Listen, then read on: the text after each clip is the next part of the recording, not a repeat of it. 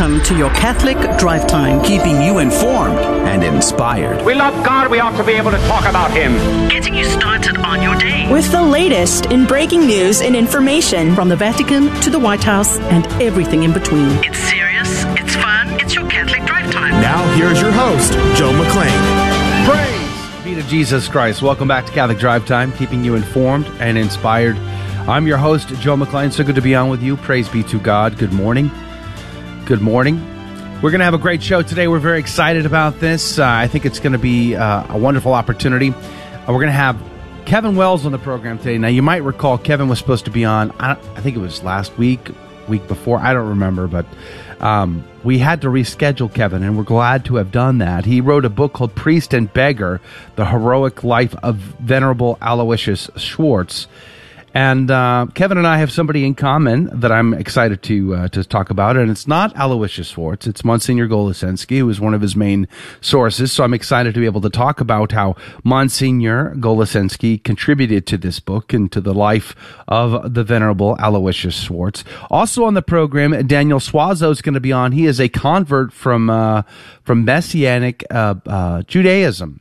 And that's an interesting, if you don't really know, there is a group of Jews who believe in the Messiah and Yeshua the Messiah. And so we're going to have a conversation of how that led to Catholicism.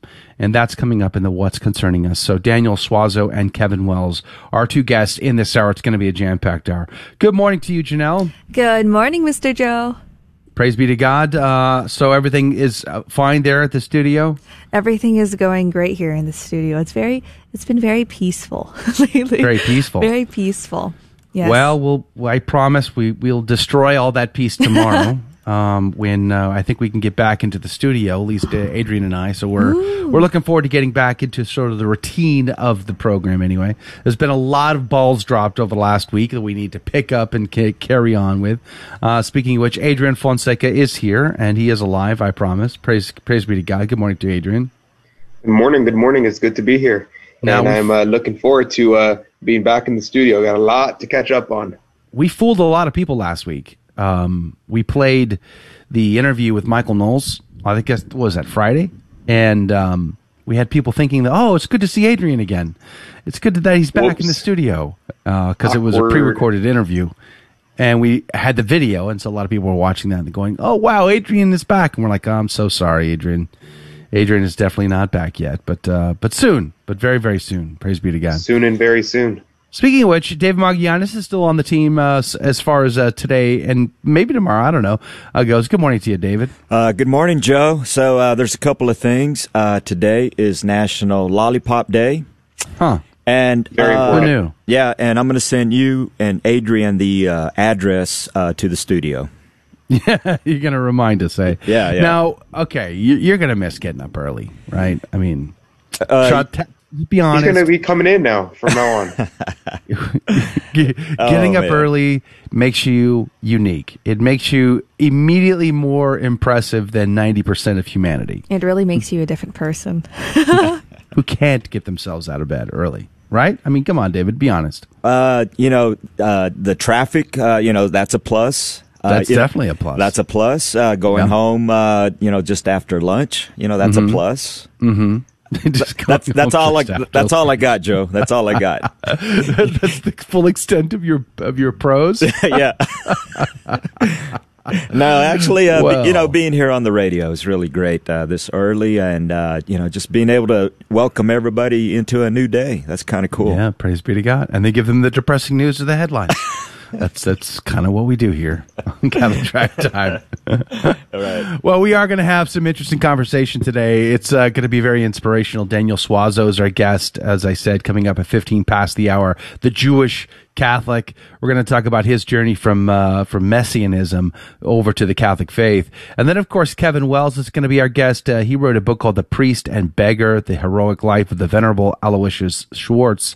I wonder if you've ever heard of Aloysius Schwartz. Well, Kevin has made it his job to help make him well known. So praise be to God, we're going to have a conversation about that. All coming up in this hour. If you can join us for the next hour, we would really love to have you because we're going to be be playing Fear and Trembling, and it'll be an opportunity to win this week's prize, generously underwritten by our prize sponsor this week, which is Bead After Bead by Dolce. They're based in Texas, I understand, but you can find them over on Etsy. Just look for Bead After Bead Dolce, and you'll find them there. But they've given us a prize pack to give away, and 3 opportunities to enter into that prize giveaway is going to be happening in the next hour. If you would like to be a part of that, you're welcome to do it. You can find the information on our website, grnonline.com/CDT. That's grnonline.com/CDT. All right, so breaking news and stories, saint of the day, gospel of the day, and then, of course, our what's concerning us. All that is coming next. Let's pray for whatever your intentions are, dear listener, whatever is on your heart, whatever your needs are. Let's go to Our Lady, Queen of Heaven and Earth, and ask for her intercession. In the name of the Father, the Son, and the Holy Ghost. Amen. Remember, O most gracious Virgin Mary, that never was it known that anyone who fled to thy protection, implored thy help, or sought thine intercession was left unaided. Inspired by this confidence, I fly unto thee, O Virgin of Virgins, my Mother. To thee do I come, before thee I stand, sinful and sorrowful. O Mother of the Word incarnate, despise not my petitions, but in thy mercy hear and answer me. Amen. In the name of the Father, the Son, and the Holy Ghost. And now the headlines with Janelle Lay. Looking at the headlines today, conservative group invites porn star. Turning Point USA claims they didn't know she was in the industry. Reported by the Catholic News Agency, Little Rock Bishop limits traditional Latin Mass to 2 parishes administered by FSSP. The celebration of traditional Latin Mass in the Diocese of Little Rock, which covers the entirety of the state of Arkansas, will now be limited to 2 parishes administered by the Priestly Fraternity of St. Peter, the bishop said Friday. Bishop Anthony Taylor's decision comes in response to a new motu proprio from Pope Francis entitled Traditionis Custodes, released Friday and effective immediately, which states that it is each bishop's exclusive competence to authorize the use of the 1962 Roman Missal in his diocese. Taylor said the new restrictions do not apply to 2 of the diocese's personal parishes, which are administered by the FSSP. However, the traditional Latin Mass will cease to be celebrated in regular parish churches in the diocese. Since the document's release, other bishops have said that they will either do nothing and leave the Latin Mass schedule as is in their diocese, or that they will make a decision about what to do in response to the apostolic letter after prayerful reflection and study. For Taylor's part, he explained that the FSSP accepts the validity and legitimacy of the liturgical reform of Vatican II, and thus will be permitted to continue offering the Latin Mass in the diocese. The FSSP administers the personal parishes of St. John the Baptist in Cabot and Our Lady of Sorrows in Springdale. However, the 3 other diocesan parishes where the Latin Mass was regularly celebrated, Holy Redeemer Church in El Dorado, St. Michael Church in Cherokee Village, and St. Peter the Fisherman Church in Mountain Home, will no longer be allowed to publicly celebrate the traditional Latin Mass. Previously, Latin Mass was available in 4 of the diocese's 8 deaneries. This move means that it is now available in just 2. St. John the Baptist and Our Lady of Sorrows, the 2 FSSP parishes, are a 3-hour drive from each other, according to Google Maps. Other parishes will not be designated for the Holy Latin Mass, noting that the new document cautions him not to establish any additional personal parishes for the celebration of the Latin Mass going forward. Taylor explained that non-FSSP priests would be permitted to celebrate the Latin Mass in private, and that per the document they must request permission from the bishop to do so. In the letter, Taylor noted that the Novus Ordo Mass may be celebrated in any language, including Latin. Hymns and other music in Latin is always permissible, but elements of the traditional Latin Mass are not to be grafted onto the Novus Ordo Mass, regardless of whether it is celebrated in Latin or in the vernacular. Reported also by the church militant Liberal Catholic Strike Back, argue that their school should remain woke despite lawsuit. The suit filed June 26 by philanthropists Anthony and Barbara Scarpo against Academy of the Holy Names alleged that the school had become woke by focusing too much on diversity and equity and had strayed from Catholic teaching. The Scarpos demanded refunds of donations and tuition, and they said the Academy should stop billing itself as a Catholic institution. In response, Three Holy Names alumni are pushing back with an open letter that says the practices the Scarpos criticize are not lapses but examples of Catholic faith in action. As of Friday, the letter has been signed by more than 430 alumni from the Tampa School, as well as other academies in Seattle and New York run by the Sisters of the Holy Names of Jesus and Mary. We stand behind teachings of diversity, equity, and inclusion, the letter says. We believe such teachings are not antithetical to the Catholic faith. On the contrary, we argue that these teachings are essential to development in the Catholic faith. The Catholic faith compels us to seek out practices that support and uplift all of our brothers and sisters. Anthony Scarpa said he found the letter to be hurtful and that it has mischaracterized his and his wife's intentions. All they want, he said, is for the school to return to Catholicism. After leading a school fundraising campaign, he said they now wish to be the face of what he believes to be the silent majority of parents who are upset with the school's teachings. I'm Janelle, and those are your headline news for Tuesday, July 20th. God love you. Saint of the day is Blessed Rita Josefa Pujalte y Sanchez. She was born on the 18th of February in 1853 in Asp, Alicante, Spain. She became a nun and was a member of the Sisters of Charity of the Sacred Heart of Jesus, as was her sister, Lucia. On the recommendation of the order and founder, Rita, she was chosen as superior of the sisters in 1900. She served in that position for 28 years and started the school for girls, especially in the poorest areas, and was known for her care for the sick, especially fellow sisters. Retiring to the St. Susana convent in Madrid, Spain, she worked at the convent's college, and in the persecution of the Spanish Civil War, many fled, but Rita, 83 years old and nearly blind, stayed to care for orphans and those in the hospital.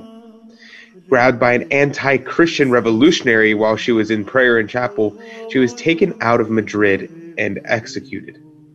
She died by being shot at 3:30 p.m. on 20th of July 1936 in Cangelas, Madrid, Spain, and was exhumed later on and found incorrupt in 1940. She was beatified on the 10th of May 1998 by Pope John Paul II. Blessed Rita Josefa Pujalte y Sanchez, pray for us.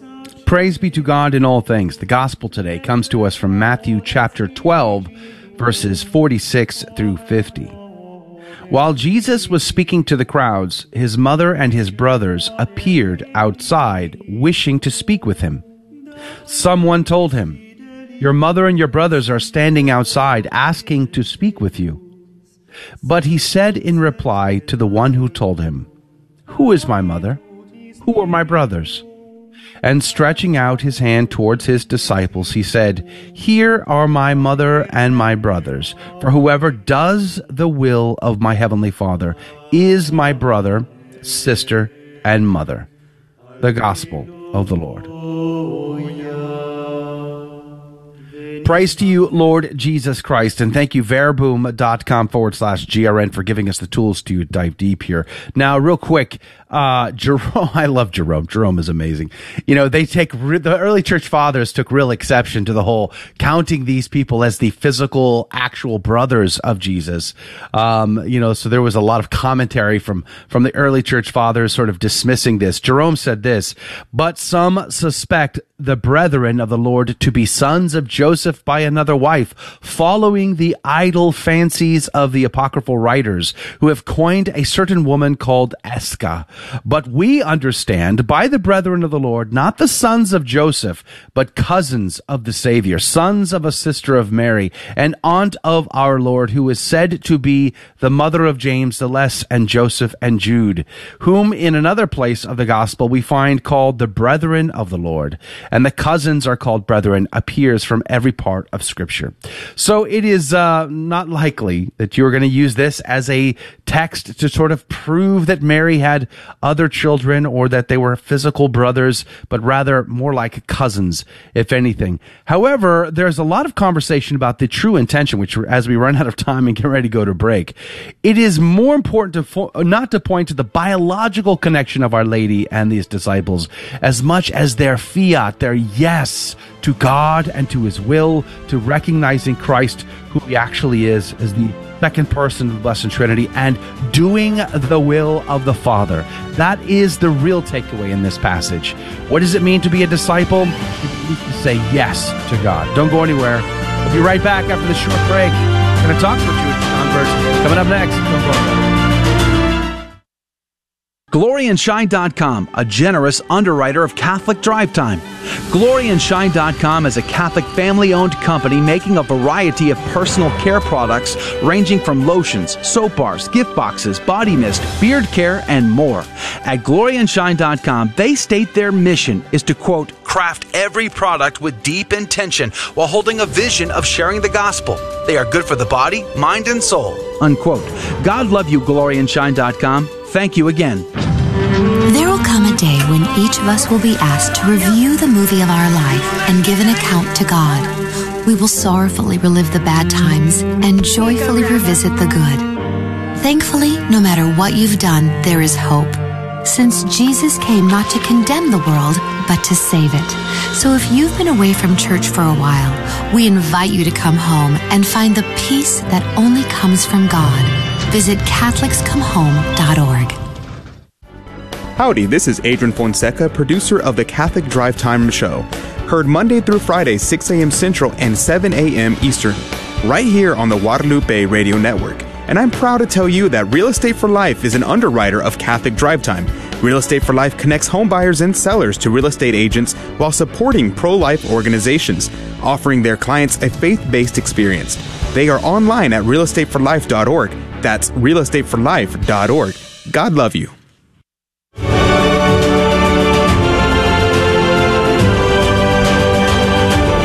Praise be to Jesus Christ. Welcome back to Catholic Drive Time, keeping you informed and inspired. I'm your host, Joe McClain. Praise be to God. Coming up at 35 past the hour, we're going to be speaking with Kevin Wells. He wrote a book called Priest and Beggar, The Heroic Life of the Venerable Aloysius Schwartz.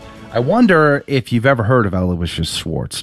I'm guessing most people haven't, but that's part of the fascinating aspect of the lives of the saints, which is part of the reason why we share a life of the saint with you every single day here on Catholic Drive Time.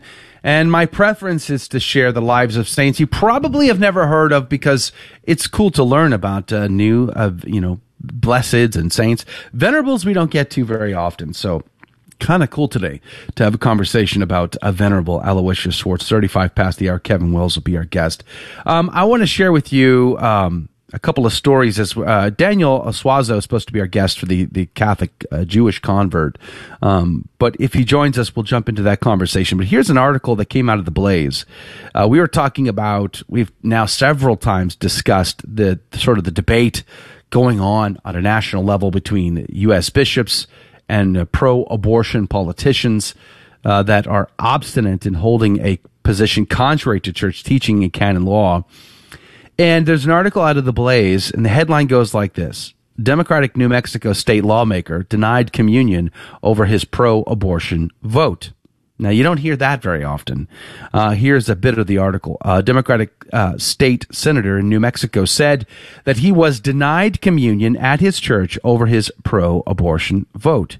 State Senator Joe Cervantes tweeted about the incident Saturday morning. He says, quote, "I was denied communion last night by the Catholic bishop here in Las Cruces and based on my political office." Unquote. He goes on to say, quote, "My new parish priest has indicated he will do the same after the last was run off. Please pray for church authorities as Catholicism transitions under Pope Francis." Unquote. Did you get a hold of that? As the Catholic Church, as Catholicism transitions under Pope Francis.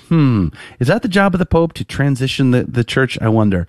I'm not so sure. Christopher Velasquez, a spokesperson for the Roman Catholic Diocese of Las Cruces, told the Catholic News Agency that the church reached out to Cervantes to inform him about his stance against abortion. The church said he didn't respond to its attempts to contact him. Now, that's interesting to me, because this is one of my criticisms, one of my points of contention in this whole conversation about whether or not pro-abortion politicians ought to receive a Holy Communion. Something we've talked about, as I said, a number of times with a few different guests.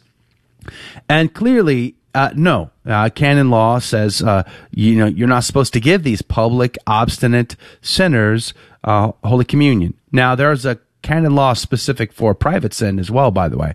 But in talking about the public stance, and yet a part of this conversation is, we need to be more pastoral. Well, fine, great. Show me the example of the being pastoral part. How many times are you reaching out to these pro-abortion politicians to dialogue with them, to conversate with them about why it is they don't seem to understand what the church teaches about Holy Communion and why it is they hold a position that's in total contradiction to what the church does teach about, say, the sanctity of human life at conception, and why it is they feel like they are entitled somehow to receive Holy Communion, even though they deny what the church actually teaches about something that is we consider intrinsically evil, i.e. abortion. And here you see an example. You see an example of the diocese that actually tried to reach out to this pro-abortion politician and try to have a dialogue, but this person apparently did not respond to them. Velasquez also denied that Cervantes was refused communion because of his political office, unquote, but rather because he voted for pro-abortion legislation. He goes on to say, quote, he had been contacted ahead of time and on multiple occasions, so it wasn't a spur-of-the-moment situation, unquote, Velasquez added. Velasquez said it was, quote, unfortunate that a pastoral issue with a member of the local church be publicized, unquote. Well, I mean, that's part of the issue, though. I mean, the public nature of this whole thing. You have very public people who are making very public actions, i.e. voting for this legislation that is either for or against the dignity of human person at conception. And there is a canon law that deals with public obstinance of sin. And so therefore, there is supposed to be a public nature to this. Big, huge public sins require big, huge public penances and repentance, and that's part of the issue here. It's called the issue of scandal upon the lay faithful. You can't just be one-sided. It can't just always be we only hear from those people who are against the church, and we never hear from the other side of the equation. That would be inappropriate.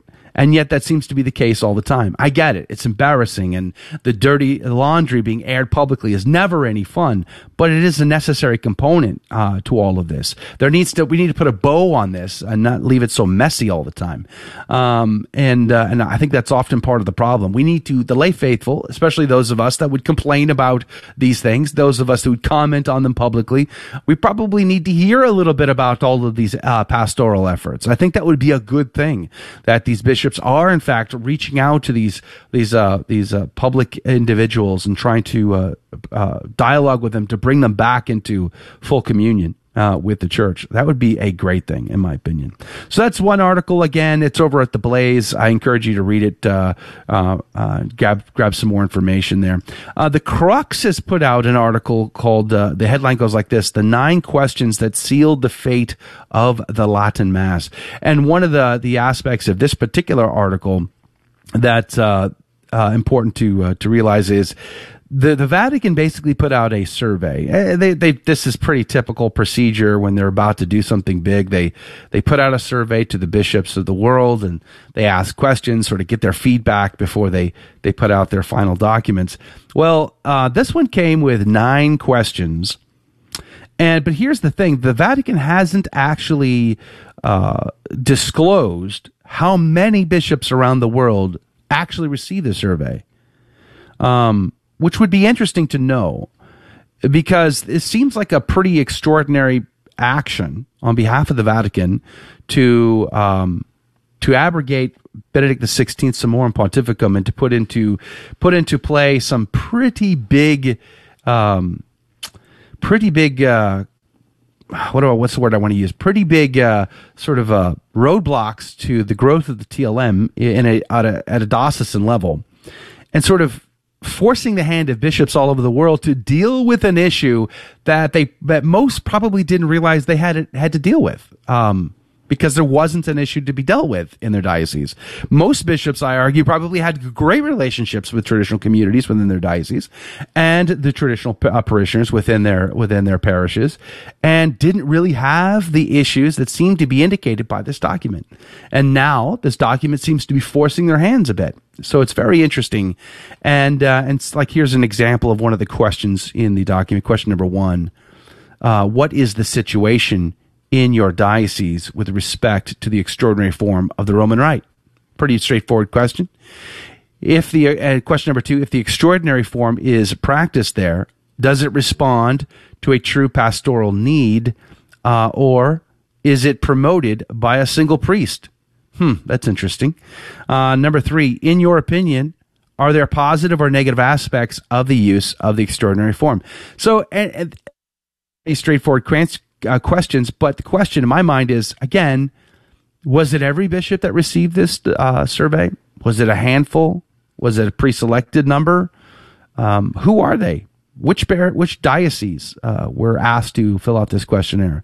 I think that would be very telling to know that information. But of course, there's no way to know whether or not we will or we don't know. Hey, Adrian, I've seen more bishops come out with more statements, kind of falling along predetermined lines about which bishops support the traditional movement within their diocese and which don't. Have you seen anything that stood out to you in the last 24 hours or so? Absolutely, and it's been quite crazy, the situation going on across the world. Every diocese seems to be doing something different. There's no unity, even though allegedly the whole point of the document was for the sake of unity. Right. And yet it's not really any unity going on. Bishop Paprocki, who is a good bishop that we talk about every now and then, he comes out and says some good things. He came out saying, as the bishop of my diocese, I am going to make it so that everyone can basically say the Latin Mass. He said all the people in my diocese have been solid, have been good, have been holy, have been nourishing the faith of our people. And so they all receive permission to say the Latin Mass. And any priest that would like to say the Latin Mass, they are to be given permission as soon as they request it. So that's some good news. So that's some positive news. And the problem is that there is no unity in the implementation of this motu proprio. So you have people who are like Bishop Paprocki, and you're probably going to get a number of those bishops like Bishop Strickland, and I'm sure there's going to be others. But then you also have the many, many dioceses that are cracking down on the Latin Mass and trying to get rid of it. That's a problem. The other issue is that we really have not yet seen the ramifications of the motu proprio. What do I mean? Well, what I mean is that the motu proprio, a lot of dioceses have said that they're going to hold on. They're going to wait for discussion with other bishops. They're going to wait to see what each other and neighboring dioceses are doing, and then they're going to act because they want to try to present a unified front. The problem with that is a lot of bishops have been saying they're going to wait for the bishops' conference to make a decision. If the bishop conference makes a decision, well, there are a lot of movers and shakers in the bishop's office that can cause a lot of problems. So it's kind of concerning. And the other problem that many people have not been talking about is, what does this exactly mean for the Anglican ordinariate? Because if it says that the Novus Ordo Missae, the new order of the Mass, is the unique expression of the Roman Rite, well, what does that mean for the Ordinariate Mass? What does that mean for the Dominican Rite Mass? What does that mean for the Carmelite Rite Mass? What does that mean for the Ambrosian Rite Mass? Yes. All these masses that are wrapped up with the Roman Rite, what does that mean for these communities? We don't know. And the problem is, a lot of people are scared to send in a dubia to the Holy Father because they're scared that they're going to get a negative response, or they're going to get no response at all. Right. Exactly. I mean, what's to be scared of? Don't worry about it. Nobody will respond to you. It's completely fine. That might be better in this situation, to be honest. You can send a dubia all you like. Nobody's going to even respond. There's that meme of a skeleton. It's like me still waiting for a response for the dubia. Yeah, exactly. There's a lot of fascinating questions, about all of this. Even if you don't go to the TLM, even if you go to a standard Novus Ordo parish, I still think you ought to be concerned, because some of the questions behind what's driving this ought to concern every Catholic everywhere. And as you bring up, why point out, why single in on the traditional Latin Mass, and then ignore all the other, forms of the Mass that exist within the Roman Rite? And what does all of that mean? I think that's part of the conversation that needs to continue on. If unity is the goal, it seems like this is going in the opposite direction, and that could be bad for Holy Mother Church. But we're going to go to break. We're going to come back. Breaking news and stories. And Kevin Wells and Aloysius Schwartz is coming up next. This is Dale Ahlquist with a Chesterton Minute. How many times have you heard someone say that they don't like the Catholic Church because it's so dogmatic? Well, G.K. Chesterton says, you cannot live without dogmas. You cannot act for 24 hours without making a decision based on some deeply held belief that you cannot prove. Man can be defined as an animal that makes dogmas. Trees have no dogmas. Turnips are singularly broad-minded.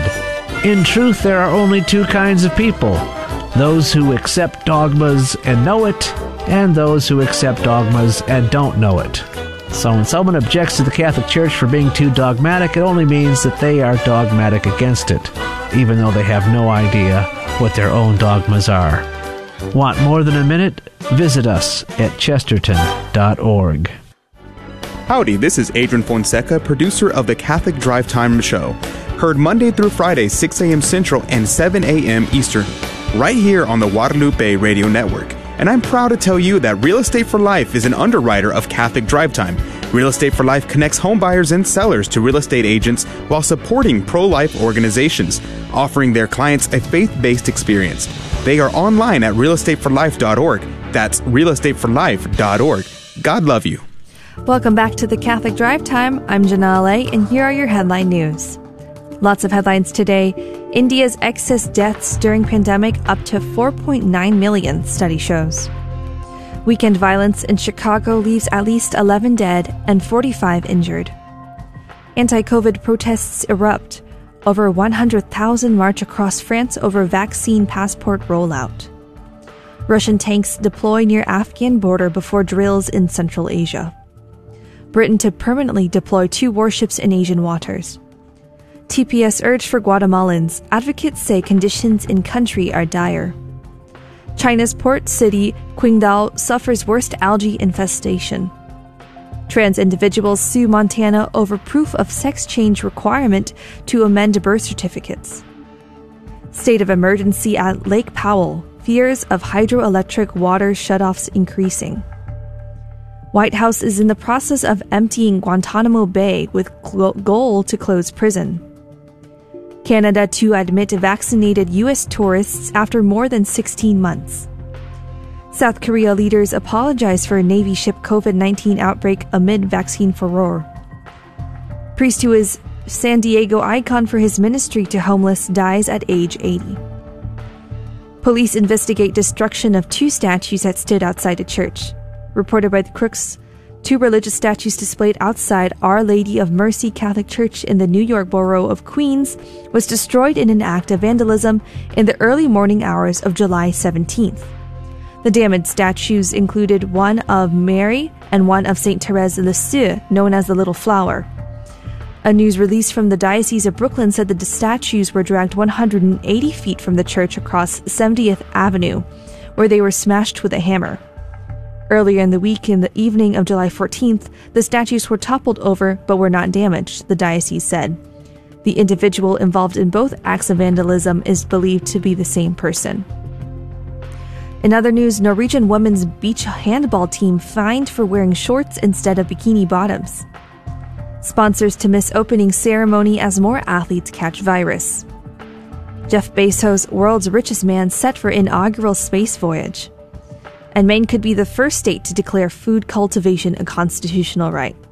And those are your headline news for this morning. God love you and have a good Tuesday. Praise be to God in all things. I also want to thank gloryandshine.com for generously sponsoring a portion of our program this morning. Gloryandshine.com, Catholic family owned and operated. They make these personal health care products like soaps and lotions and beard care and all this other stuff. It's how they implement the Catholic faith in that makes it incredibly beautiful. And we're generous. We're very grateful for their generosity. Gloryandshine.com. Thank you for that. Joining us right now via Zoom chat all the way from Maryland is Kevin Wells, former Major League Baseball writer, an award-winning journalist, and now incredible author of a couple of books. One, The Priest We Need to Save the Church, and also this new one, Priest and Beggar, The Heroic Life of the Venerable Aloysius Schwartz. Good morning to you, Kevin. Hey, good morning, Joe. Great to be back on. Yeah, praise be to God. It's good to have you. Aloysius Schwartz, probably somebody most Catholics probably have got pictures on their wall. They probably know very much about Aloysius Schwartz. Have you been writing about sort of the obscure saint for very long? I mean, do you always look for like the most obscure names possible? How did you come across Aloysius Schwartz, and tell us all about this guy? Joe, I'm going to venture to say that 99% of your viewers, listeners, have never heard of Aloysius Schwartz.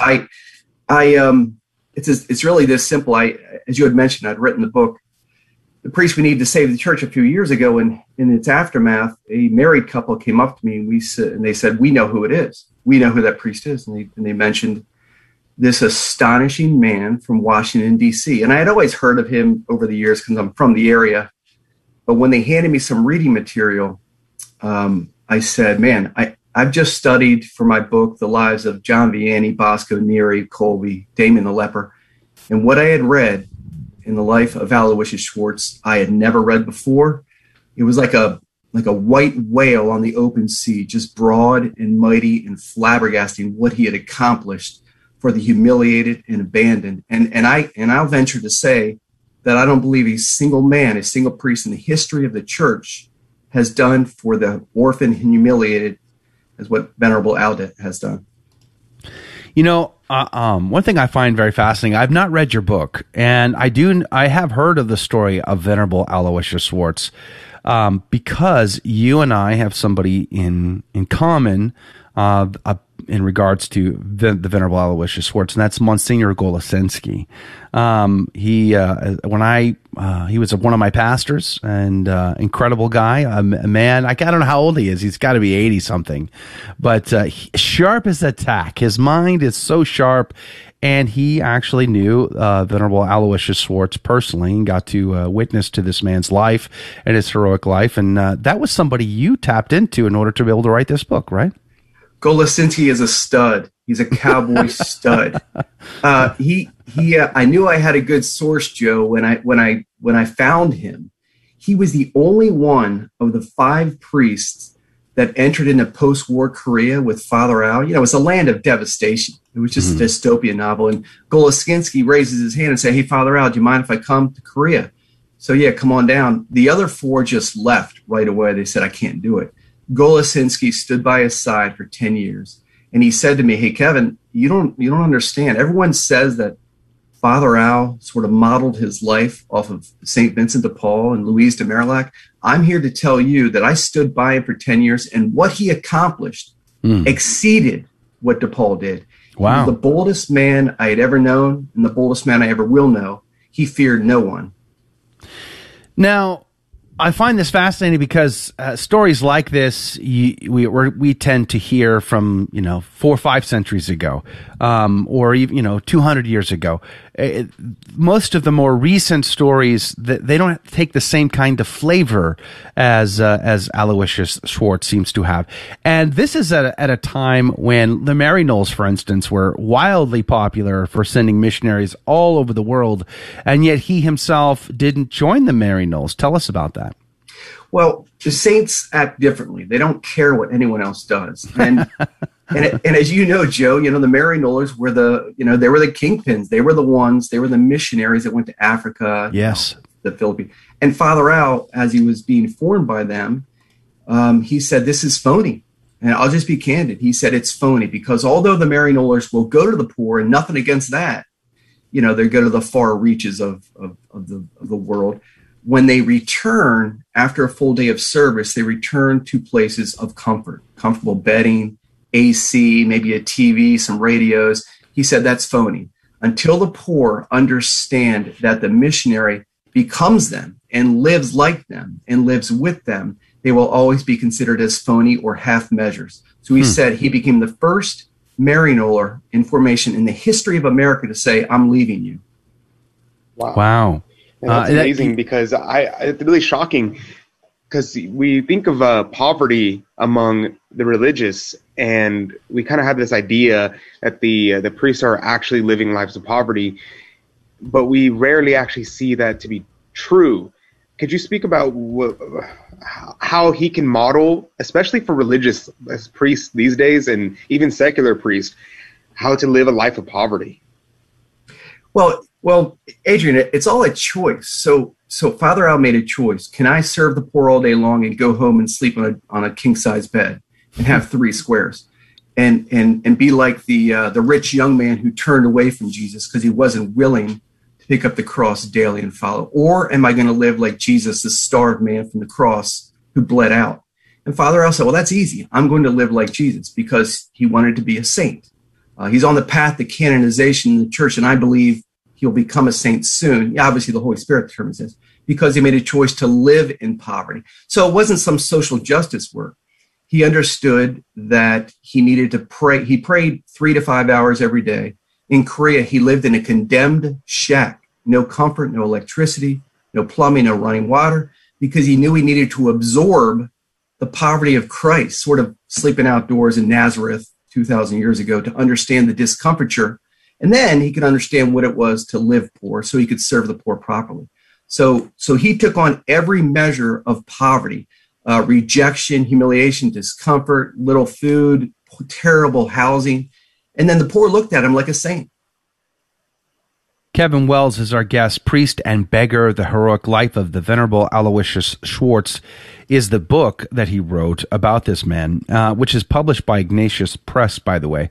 And I think they're running a sale, if I'm not mistaken, on their website, so you can check it out. The Priest and Beggar, The Heroic Life of the Venerable Aloysius Schwartz. We have about a minute and a half or so before we go to break. Kevin, one of the things that I was reminded of when you were talking about this man's commitment to embrace the difficult, oh my heavens, was the Fulton Sheen. Fulton Sheen would often talk about how when he went to see the lepers, I think it was in China, that he was afraid of them. And he was placing these crosses, and he would drop them into their leprous hands because they didn't want to touch their hands. And then watching this crucifix fall into this leprous hand and then fall onto the ground because the person didn't have the ability to grasp it, like, broke his heart. And he made the decision at that point to not be so afraid. It seems like Aloysius Schwartz had no fear from the beginning. I don't know, how is that? Was he fearless? At the age of 8, Joe, he had read a comic book back in the 1940s, right after the Depression, called The Boy Commandos. And it was 4 orphans that would travel the world and enter Hitlerville and Naziville. And he said, boy, they step into chaos. I wonder if priests can do the same. So from the age of 8... Hold that thought, Kevin Wells. That music means we've got to go to a break. We're going to come right back. Kevin Wells is our guest. And we'll start with the Boy Commandos and how that influenced him. And all that and more coming up after this very short break on the life of the Venerable Aloysius Schwartz. Don't go anywhere. Joy during Lent? St. Benedict thinks so. 1 Minute Monk, Abbot Placid Solari of Belmont Abbey. There are 2 times when St. Benedict uses the word joy in his rule. Believe it or not, they are in the chapter on the observance of Lent. What message is he trying to send us? Since Lent is a preparation for Easter, the first message is that faith in the resurrection of Jesus Christ ought to be a source of abiding confidence and joy in our life. No matter what trials we face, we have already overcome them in a certain way in Christ. The second is that fidelity to a life of integrity that corresponds with our faith is the only way to peace and joy in life. For your free copy of the Rule of St. Benedict, visit oneminutemonk.com, oneminutemonk.com. We know Lent as a time of special discipline and attention to our Christian life. St. Benedict sees Lent as an opportunity for joy in the Holy Spirit. Do we have that kind of joy in our life? Hi, Joe McClain here, host of the Catholic Drive Time, heard Monday through Friday, 6 a.m. Central, 7 Eastern, right here. And I'm proud to tell you that Real Estate for Life is an underwriter of the Catholic Drive Time. Real Estate for Life connects home buyers and sellers to real estate agents while supporting pro-life organizations. Real Estate for Life offers their clients a faith-based experience. Real Estate for Life is online at realestateforlife.org. That's realestateforlife.org. God love you.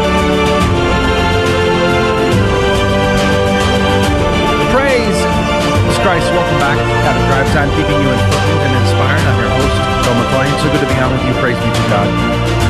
Kevin Wells is our guest. He's a former Major League Baseball writer and now Catholic speaker and author of The Priest and Beggar, The Heroic Life of the Venerable Aloysius Schwartz. And before we went to break, you were telling us about how this young priest was influenced through comic books, which I find fascinating. I've never heard of the Boy Commandos. Tell me about that.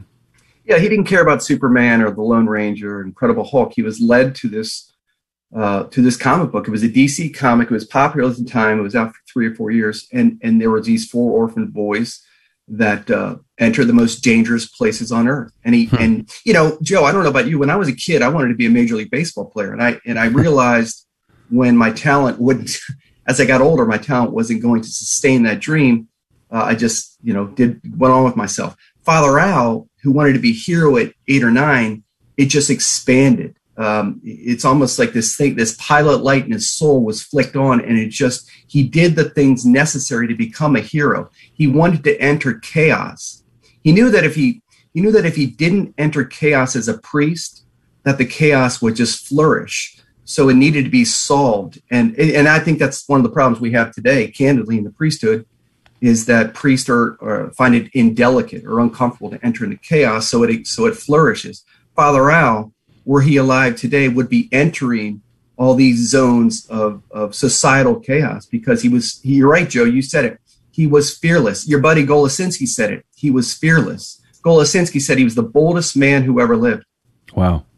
Speaking of which, so, I don't want to give out, like I said, I've not even read the book myself yet, The Priest and Beggar over at the Ignatius Press. But I understand that he was caught up in some scandal. There was sort of a financial scandal.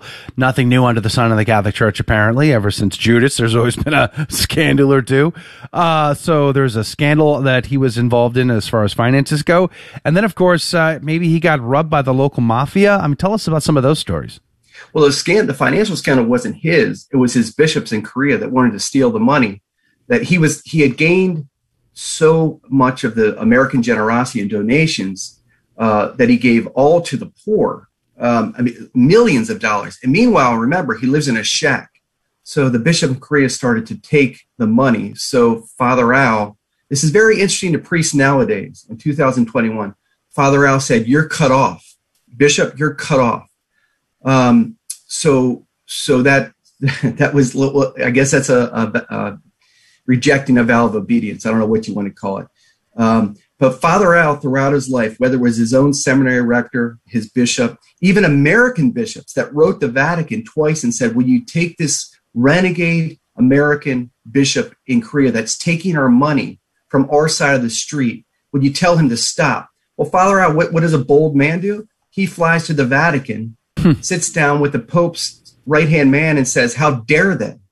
They don't understand that the people that I'm tending to in this war-devastated landscape where over 1 million people have died, just because they don't look like Americans and they've never seen them, it doesn't mean they don't have dignity and need for American generosity too. So, of course, Father Al won that fight too.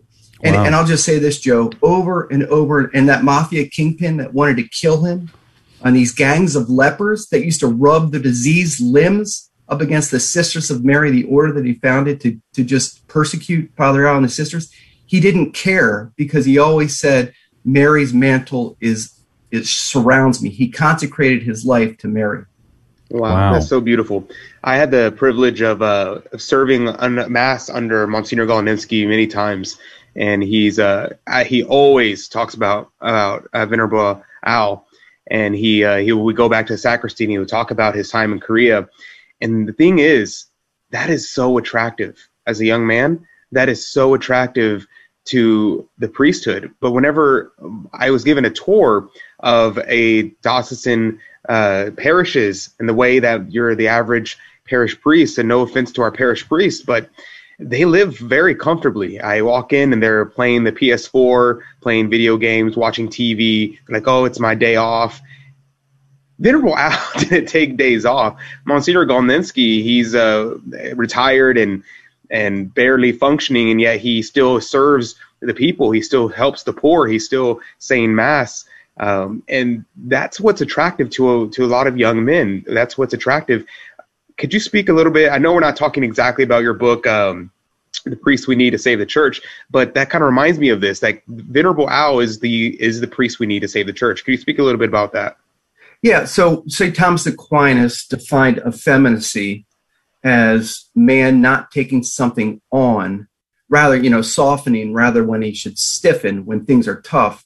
I think one of the greatest problems we have is this wave of sort of effeminacy where men do not want, they shy away from something that's difficult, that's tough. And we see society now, it's run amok with disorder. God's natural law has been crushed.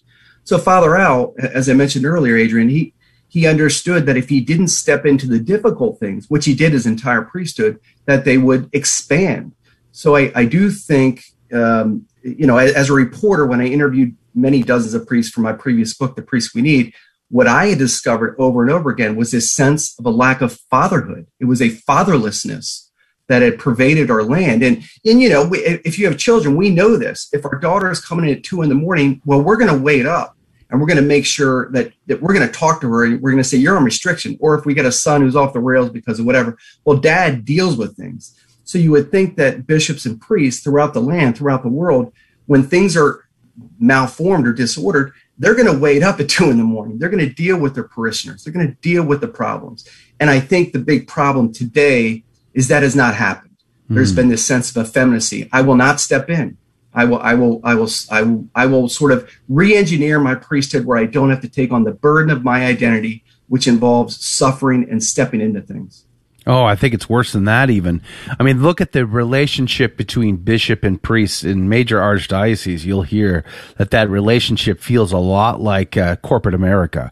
It is, the CEO and the employee type of relationship. And I imagine, look at this latest document that came out of the Motu Proprio that sort of is forcing the hands of bishops all over the world to deal with an issue that the vast majority had no issue with and in their diocese. And now all of a sudden they got their marching orders from the Vatican, and now they're dealing with things. And so that relationship has sort of become sanitized and not father-son.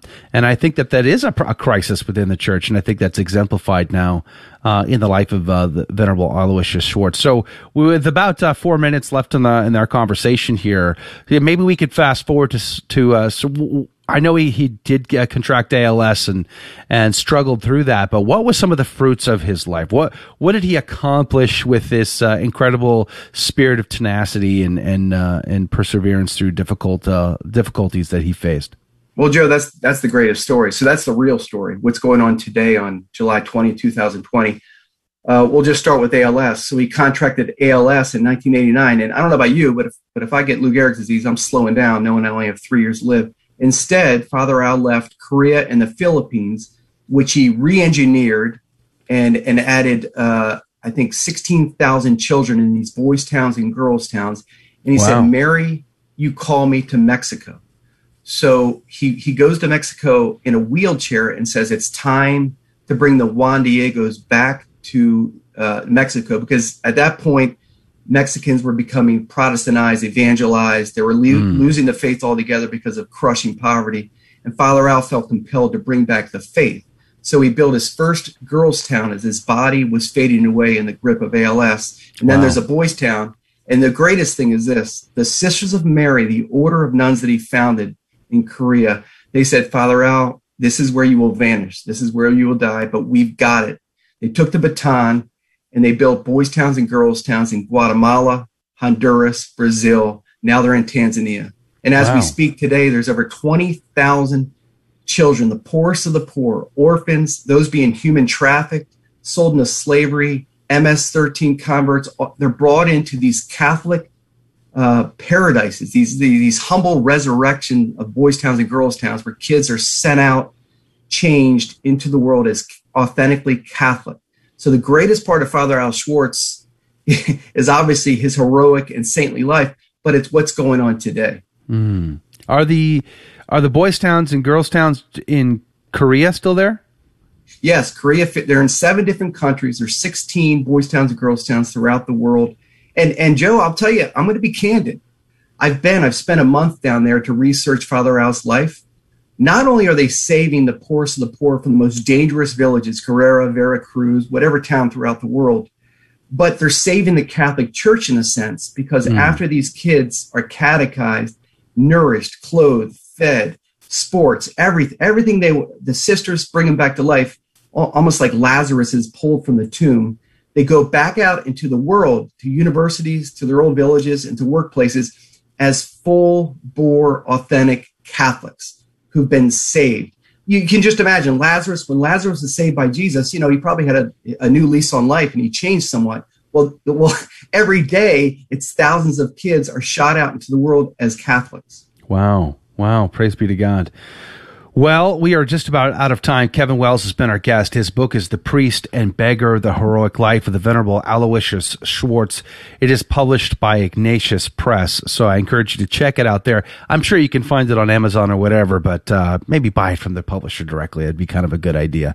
Ignatius.com is their website. Kevin, thanks for being on with us today and sharing the heroic life of this incredible man.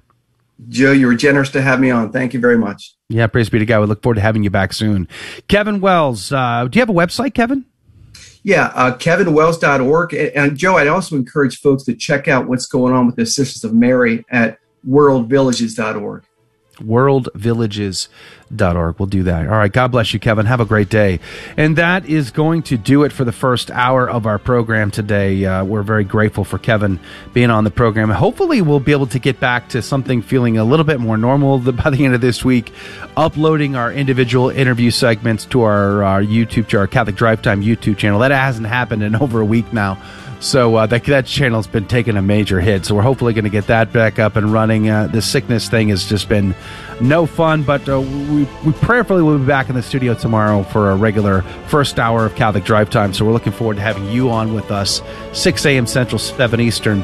But in the meantime, if you can join us for the second hour of our program today, for those of you who are able to do so, we have the game show, and it's going to be a lot of fun.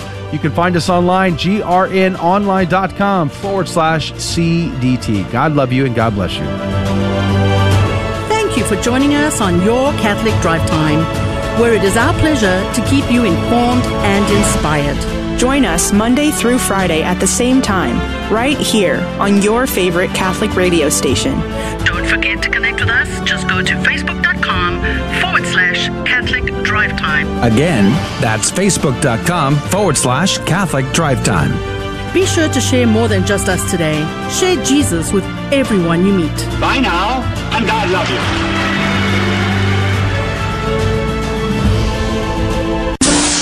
Why do Catholics call Mary the Queen of Heaven? Doesn't God rebuke the Israelites in the Old Testament for worshiping a false goddess called the Queen of Heaven?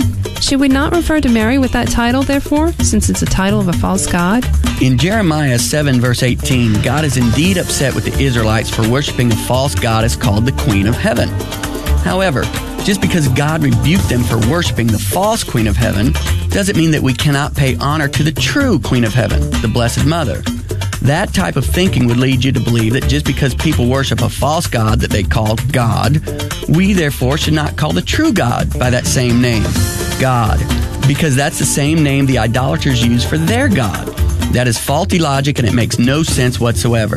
Again, the fact that there is a false Queen of Heaven does not lead to the conclusion that we worship a false goddess when we call Mary the Queen of Heaven. Just as the fact that there is a false god does not lead to the conclusion that we worship a false god when we call our Father in heaven God. And there is a true Queen of Heaven. We see this quite clearly in Revelation 12, verse 1. And a great portent appeared in heaven, a woman clothed with the sun, with the moon under her feet, and on her head a crown of 12 stars. Let's see. There's a woman. She's in heaven, and she has a crown on her head. I could be wrong, but I don't think that's the cleaning lady. No, it's the true Queen of Heaven, Mary, the mother of the male child who is to rule the nations. We do not worship Mary, we honor her just as Jesus honors her. So there is absolutely nothing wrong from a scriptural point of view in calling Mary the Queen of Heaven and in honoring her just as Jesus honors her.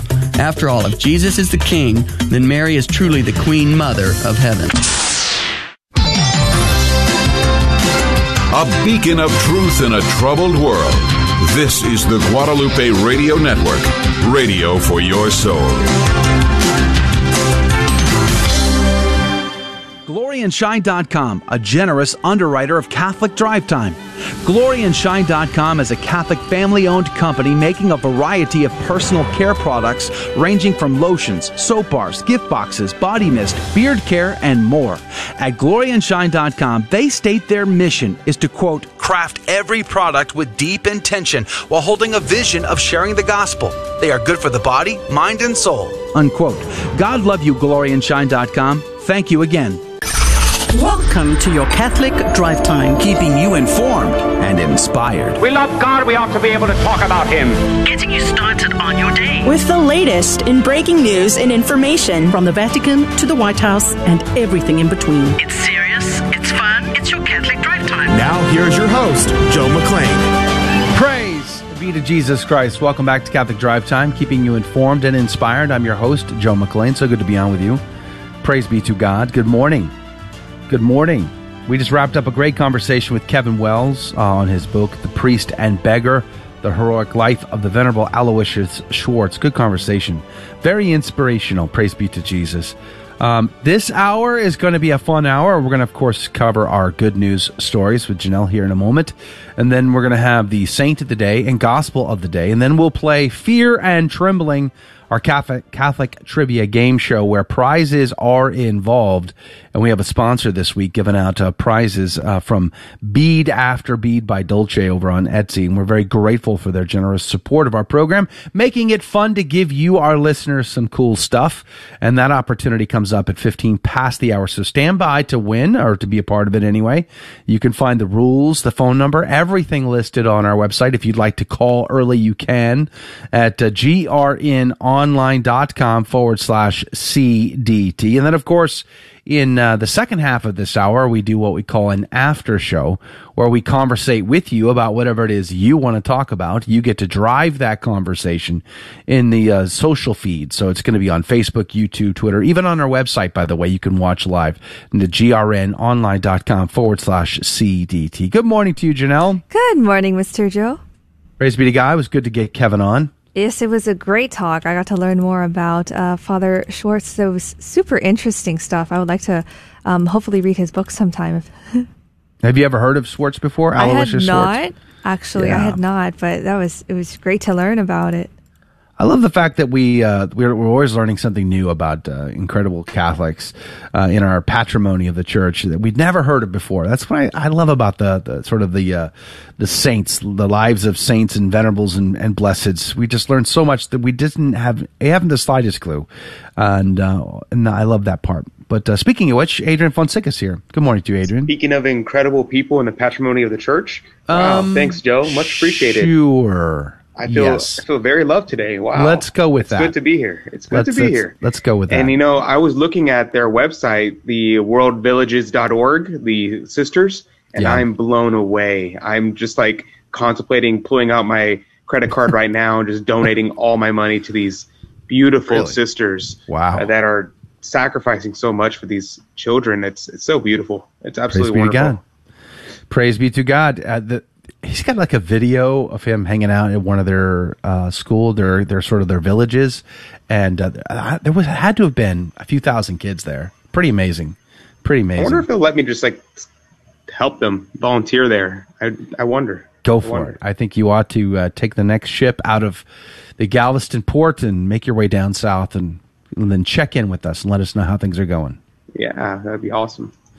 Speaking of awesome, David Magianis is here with us again today. Good morning to you, David. Good morning, Joe. Thank you for that compliment. You're welcome. It was intriguing for me to hear about Kevin Wells because he's a former Major League Baseball writer. So I know we never have enough time to interview our guests, but I would have liked to ask a couple questions about that. So maybe next time. Why? I mean, what could be interesting about Major League Baseball? Joe. Okay. Another segment, another time.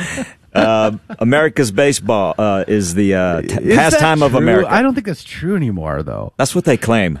That's what they claim. Of course, that's what they claim because they're holding on to the glory days. But I mean, how many is baseball still? I mean, obviously, soccer is the number one sport. Clearly. See, look at the gleam in Adrian's eye when I mentioned the word soccer. Exactly. You know what I mean? Like, that doesn't happen with baseball anymore. I guess. But around the globe, yes. Soccer.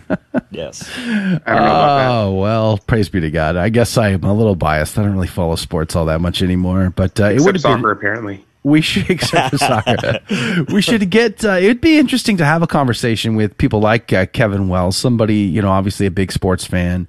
Sports has changed so much in the last 5-10 years, let alone the last couple of decades. It's so commercialized, so politicized. I have to believe that even diehard sports fans are wearing thin from all of the craziness that goes on around the sports, and it kind of sort of steals the mystique around sports, the drive, the sort of the attractiveness that many sports fans have had. And I'd be curious to get his take on that. Maybe we'll have to have him back just to conversate about that. Bring me back too. I'd like to talk to him too. So. All right. Yeah. Maybe we can arrange that. What do you mean bring you back? You're getting up early every day now. You've promoted. Joined the 1% of humanity that has drive. I got Gets out of bed early. Gotcha. Yes. Congratulations. You're welcome, by the way. Before that, what was your life like? I mean, really, if we could be honest here. Maybe we should interview your wife. Yeah, let's move on. How has your husband changed now that he gets up at crack of dawn? Let's move on. Let's just move on, he said. All right. We're going to move on. We're going to pray now, and then we'll jump into the good news segment with Janelle Lay. So whatever's on your heart, whatever your needs are, of course, praying for the team here. Looking forward to getting back in the studio and getting things back on track here for the show. But whatever your needs are, dear listener, we're going to include those in our prayer to Our Lady, Queen of Heaven and Earth. In the name of the Father, the Son, and the Holy Ghost. Amen. Remember, O most gracious Virgin Mary, that never was it known that anyone who fled to thy protection, implored thy help, or sought thine intercession was left unaided. Inspired by this confidence, I fly unto thee, O Virgin of Virgins, my mother. To thee do I come, before thee I stand, sinful and sorrowful. O Mother of the Word incarnate, despise not my petitions, but in thy mercy hear and answer me. Amen. In the name of the Father, the Son, and the Holy Ghost. And now the good news with Janelle Lay. Democratic New York state lawmaker denied communion over his pro-abortion vote. Pope Francis to visit Slovakia during important anniversary year for Ruthenian Catholics. French Pasteur Institute study shows how well ivermectin can treat COVID-19 infection. Ontario Premier says no to mandatory COVID jabs and vaccine passports. Catholic anti-slavery network in Australia becomes model for business. And from the Catholic World Report, meet Our Lady of Kibeho, the only approved Marian apparition in Africa. There is only one Vatican-approved Marian apparition that took place on the African continent, Our Lady of Kibeho. From 1981 to 1989, there were reports of Marian apparitions in Kibeho, Rwanda. While the local bishop Augustin Misago of Ginkaro approved public devotion to the apparitions in 1988, it wasn't until 2001 that he and the Holy See declared the testimonies of 3 witnesses authentic, regarding apparitions that began in 1981 and that continued in the months that followed through 1983. Immaculée Ilibigaza, the author of the book about Our Lady of Kibeho, told EWTN News in Depth on July 9th that Mary was asking Catholics to say the rosary, come back to God, and be sincere. She is such a mother, Immaculée added. She comes as a teacher, as a mother to teach her children. So if you listen to her, you're on a good path. Ilibigaza is perhaps best known for her biography Left to Tell, Discovering God Amidst the Rwandan Holocaust, where she documented her survival of the Rwandan genocide that took place in 1994. She lived, she said, because of her faith. What I want people to learn from my story is the power of prayer, she said. The power of coming close to God and honestly, genuinely live your faith. And listen to Our Lady. Our Lady appeared in Rwanda, Kibeho, and she told us to say the rosary from your heart. Our Lady appeared in 1981 in a high school she began. It was one of the poorest schools in the country. Our Lady first appeared to a girl named Alphonsine Mumakuri when she was serving other kids, Ilibigazas explained. Mumakuri, now a nun in Italy, told Immaculée, "Remember the first message of Our Lady. She could have chosen to appear to me when I was in a chapel praying the rosary, but she chose me to come to me when I was serving." Immaculée said the number one message of Our Lady is service. Serve one another, go out and help other people. The next person Our Lady appeared to is the nicest, very calm lady in the whole school, Immaculée said. Then she chose a third person because people refused to believe in her visits. But the third person, the choice is so funny, Immaculée stressed. She was the head of the crew of other students who were persecuted in there. Our Lady gave Mary Claire one big message, the message of the Rosary of the Seven Sorrows. Our Lady gave her the Rosary of the Seven Sorrows to help her spread it to the whole world, Immaculée said. The poor thing, one time she said, "Mother, you want me to teach the whole world the Seven Sorrows Rosary?" And she said, "I don't even have the money to go to the next city. How do you expect me to teach the whole world?" According to Immaculée, Our Lady replied, "My child, my grace can do all things. You just do your part. I have many children in the world. You just do your part, and the grace of a God will take it to the next person." Our Lady of Kibeho, pray for us. Keeping you informed and inspired, I'm Janelle Lay. God love you and have a good Tuesday. The saint of the day is Blessed Rita Josefa Pujalte y Sanchez. She was born on the 18th of February in 1853 in Asp, Alicante, Spain. She was a nun and a member of the Sisters of Charity of the Sacred Heart of Jesus, as was her sister Lucia. On this recommendation, the recommendation of the order's founder, Rita was chosen as the superior of the sisters in 1900. She served in that position for 28 years and started the schools for girls, especially in the poorest areas. And she was known for her care for the sick, especially fellow sisters. Retiring to the St. Susana convent in Madrid, Spain, she worked with the convent's college, and in the persecution of the Spanish Civil War, many fled. But Rita, being 83 years old and nearly blind, stayed to care for orphans and those in the hospital. Grabbed by an anti-Christian revolutionary while she was in prayer in chapel, she was taken out of Madrid and executed.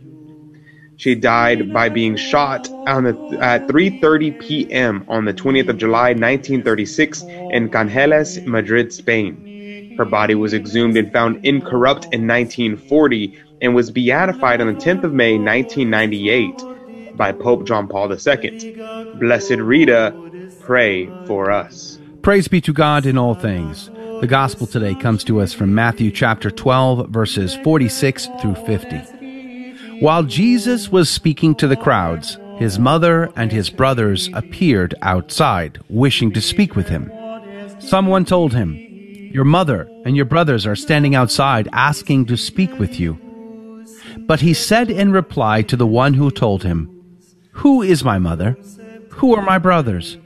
And stretching out his hand toward his disciples, he said, "Here are my mother and my brothers. For whoever does the will of my heavenly Father is my brother and sister and mother." The Gospel of the Lord. Praise to you, Lord Jesus Christ. Whoever does the will of my Father, not whoever believes. It's just not. It's not a simple act of faith. I believe, and that's all I ever have to do. That once saved, always saved notion of faith only. Right? No, it is more than that. It is faith in connection with an action.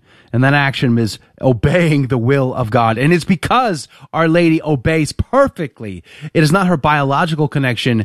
It is her fiat that gives her such a unique and special role. She is the perfect disciple. Unlike you and me, she does not falter. In fact, Augustine talks about how she is free from the stain of all sin. Augustine was pretty powerful this morning. So was Gregory the Great, and all of the early church fathers really point out that to be a disciple, to be the mother, the sisters of our brother, is to say yes to God and to preach that to the whole world. Adrian, what did you find? Yes, there's a lot here as well. And let me just focus on one thing. Cornelius Lapide talks about the spiritual aspect of this passage. You talked about the literal aspect of the passage, so let me talk about the spiritual aspect. And he says, Cornelius Lapide says, spiritually, as I have already said, not carnally, he speaks of brothers and sisters. The faithful soul is also the mother of Christ. Now, you might be thinking right now, like, okay, how on earth is a faithful soul the mother of Christ? Well, he's speaking spiritually in a way, because what does he mean? He said, by teaching, exhorting, and counseling, you bring forth Christ and in yourself and in others. And in that way, you become a mother of Christ, because you are bringing forth Christ, just as Our Lady brought forth Christ physically, carnally, but also spiritually. We too may participate in that very same action by teaching, preaching, exhorting, counseling, and the like. He goes on and says, quote, we must know that he who is the brother and sister of Christ through believing is made his mother by preaching. For he, as it were, brings forth the Lord, whom he infuses into the heart of his hearer. So this is very important. Our Lord desires for us to bring him to others, to give birth to him in the souls of others. How do we do this? By teaching, preaching, exhorting, counseling. These are the actions that our Lord desires for us to do. Amen. Praise be to God. You know, preaching is an important part. This is also something St. Gregory talked about. This is how you become the disciple, by preaching it, by putting that word in the hearts of others. I just love that. So praise be to God. All right, it is time for us to play Fear and Trembling. And so we're looking for our contestant to jump on a phone line to play the game with us. The good news is you don't need to know the answers to still win our game. So it's still a lot of fun. The phone number is 877-757-9424. 877-757-9424 is the phone number. At 877-757-9424. Call right now. Play our game at 877-757-9424. We'll be right back. Fear and Trembling is up next. Can we be happy without God? Atheists say yes. We Christians say yes, but only to a certain extent. What's our reason? There are some natural human desires that can be satisfied without living for God. The desire for sensory pleasure, success, and loving relationships. There are certain desires, however, that can't be satisfied without God. For example, we don't just desire some love, we desire infinite love. Love without limit. This is manifest when we get frustrated with imperfect manifestations of it. The same is true for knowledge, justice, and beauty. Since God alone is infinite in these perfections, only He can satisfy our desires for them.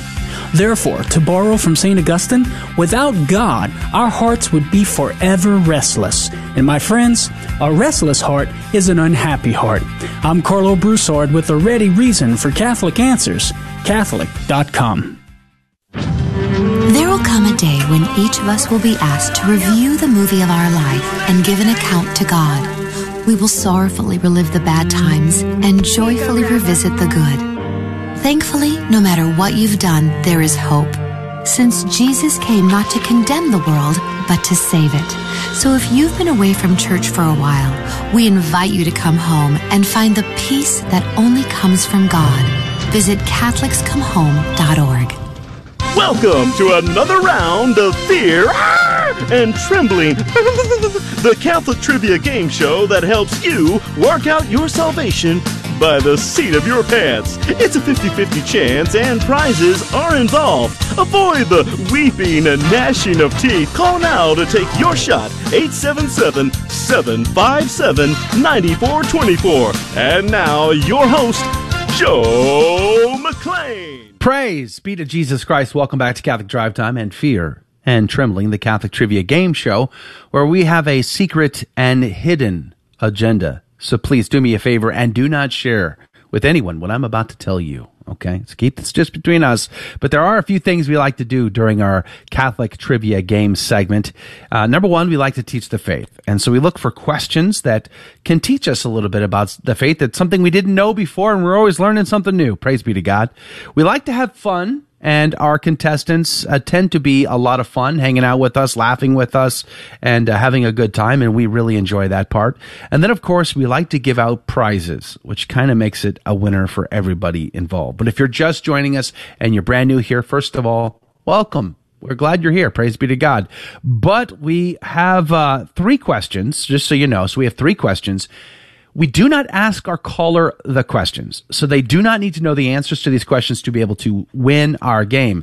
And the reason is because I asked Janelle, and today, for the last time, I guess, I'll ask David, and one of them will be right, the other will be wrong, and the caller will have 15 seconds on the clock to make a decision. Who do they trust more, Janelle or David?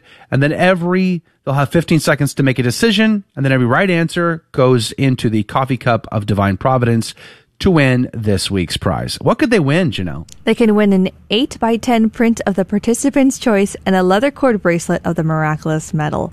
So thank you so much, Beat After Beat by Dulce. It's a company based in Dallas, Texas. You will find simple yet elegant Catholic rosaries, jewelry, and original art prints, all handmade with love. So thank you so much. God love you. And we're super excited about today's game show. Thank you so much. Yeah, praise be to God. All right, for everybody who tried to call in today, thank you again. We're very grateful. We love it when people try to be a part of the game show. If you don't get on today, call back tomorrow. Phone number's listed on the website. But let's go to the phone lines. Billy, good morning to you. Thanks for being a part of our show. Good morning. Praise be to God. Billy, where are you calling from? Calling from Plano, Texas. Plano, Texas. Very, very nice. Where do you go to church there? St. Elizabeth Ann Seton. St. Elizabeth Ann Seton in Plano. I think I haven't been to that church since 2010 or something. It's been a long time. Praise be to God. Now, are you familiar with the game show? Do you know how the rules are played? Yes. All right, so you know then. Okay, pop quiz. Who's trickier? This whole last week, has it been David? Has it been Janelle? Who do you think's trickier? I think Janelle is. Really? Ooh. Wow. Wow. Are you saying a lot of listeners give her a pass because she's a female, but you're calling her out live on the radio? I just think she's a lot more she's got a lot more information, so she can go either way. I see how that works. Tricky Janelle. Well, okay, secret information here. She's been picking the questions since I've been out of the office, so these could be tricky questions from tricky Janelle. Maybe tomorrow Adrian will come back and balance the force, yes, so to speak, the space-time continuum. But let's play the game. If you're ready to go, Billy, are you ready? Ready. Janelle, we'll start with you. Are you ready? I'm ready. Are you sure? Yes, I am. Are you sure? I'm ready. Okay. Janelle, can you tell me, who is the patron saint of athletes? Of athletes? Of athletes. Why, that's Saint Sebastian. Okay, pretty straightforward. Yeah? That's the guy who got shot with arrows? Yeah. He was, I think, a Roman soldier, and he became a Christian, and he died because he got shot by a bunch of arrows. All right, let's see what David has to say. David's a sports guy. He should know this. David, can you tell me, who is the patron saint of athletes? Yes, Joe. So Saint Sebastian. Yeah, that's a good answer, but I'm going to go with Saint Michael. Saint Michael of Jordan. Sorry, I have morning allergies. Did you get that one? Did you get it? Okay, so your answer? Yes. Saint Michael of Jordan. Jordan's a famous country, so. Is it? Yes, of course. They spit out saints left and right. Uh-huh. Anything to do with goats? I'm just curious. Good one. Okay, so, Billy, let me just summarize for you. David is on the hook for Saint Michael of Jordan, and Janelle is on the hook for Saint Sebastian. 15 seconds on the clock. Who's right? Who's wrong? Billy, what say you? I'm going to go with Janelle. Survey says... Duh! Where's my duh button? There you go. Duh! I missed my duh button. I can't wait to get back to the duh button. Billy, you weren't fooled by that, right? I thought I had him. Saint Michael of Jordan. Woo. That Jordan's a famous place, but I went with Janelle. Never heard of a Saint Michael of He's not a Jordan. real saint. The goat. The goat. Don't tell LeBron James I said that, by the way. Too late. He knows already. He's very sensitive about that. All right, well done, Billy. You are in the coffee cup of divine providence. No fooling you. Let's see if we can get this next question, though. We're going to go to David. David, can you tell me, what is the 12th station of the cross? The 12th station of the cross. I'm going to go with Jesus dies on the cross. Jesus dies on the cross. Final answer, Joe. Final answer. Okay. Let's see what Janelle has to say. Janelle, can you tell me what is the 12th station of the cross? The 12th station of the cross. Well, there are 14 stations of the cross, if I remember correctly. And so I'm going to say that the 12th station of the cross is Veronica wipes the face of Jesus. Wow. Yes. So a lot happens between there and station number 14. Action-packed. Action-packed. Wow, praise be to God. All right, so let me summarize here. Janelle is on the hook as the 12th station being Veronica wipes the face of Jesus. And David is on the hook for Jesus dies on the cross as the 12th station. 15 seconds on the clock. Who's right? Who's wrong? Billy, what say you? I'm going to go with David. With David. I like that. David. Little Nice. accent there. Survey says... Well done. Well done. Very well, cool. duh. I mean, like, the last two stations, Janelle, are just going to be like... I know. Totally summarized. Like, a lot happens. obviously. Yes. If Veronica that's the wipes case. the face of Jesus is actually the 6th station of the cross. Wow. I see what you divided that by 2. I see where you Yes. went with that. But I also, I found out over the weekend that Veronica is actually not her real name. What? Veronica. Scandalous. Veronica is the Latin prefix veritas, which is true, and ica, which means icon. So it means true icon. Yeah. So pretty cool. Although, there is a tradition that suggests she was the wife of Joseph of Arimathea, Oh, one of the chief sponsors and the guy who provided the sepulcher.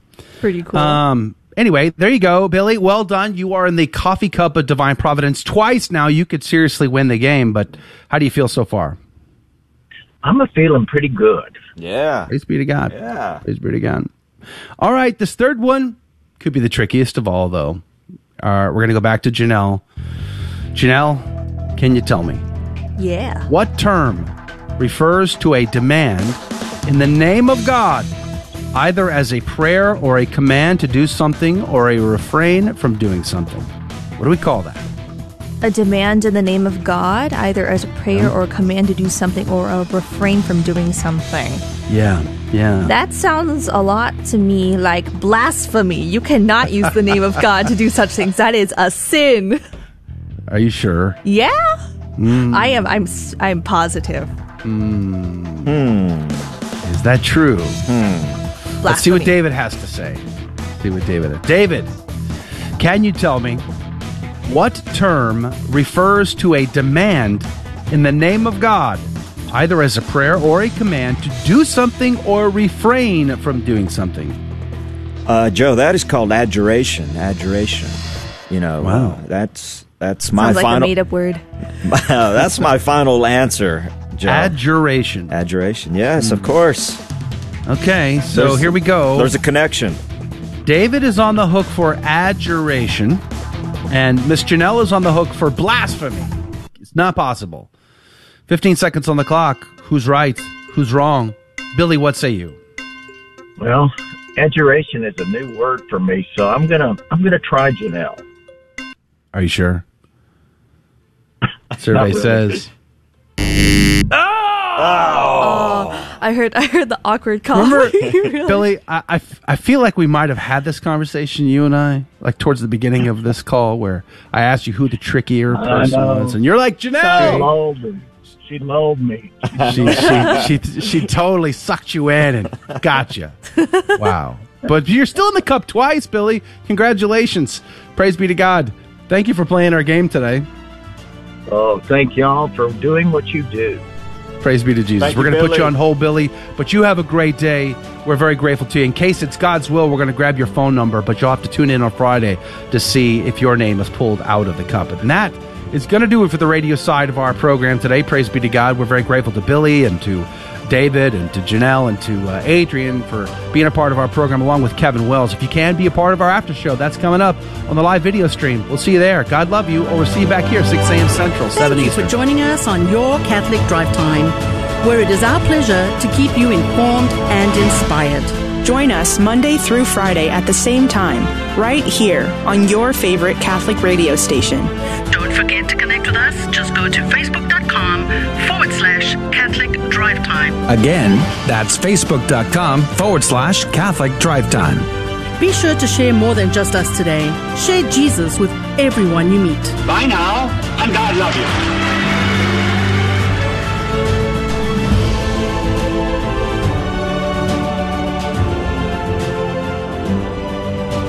Praise be to God in all things. Welcome to the after show of Catholic Drive Time, where we get a little bit more casual in our conversating about whatever it is that's on your heart, your mind. You get to drive that conversation. So all you got to do is let us know where you're from. If you're a first-time commenter, we had a few first-time comments. I think we had one at least yesterday.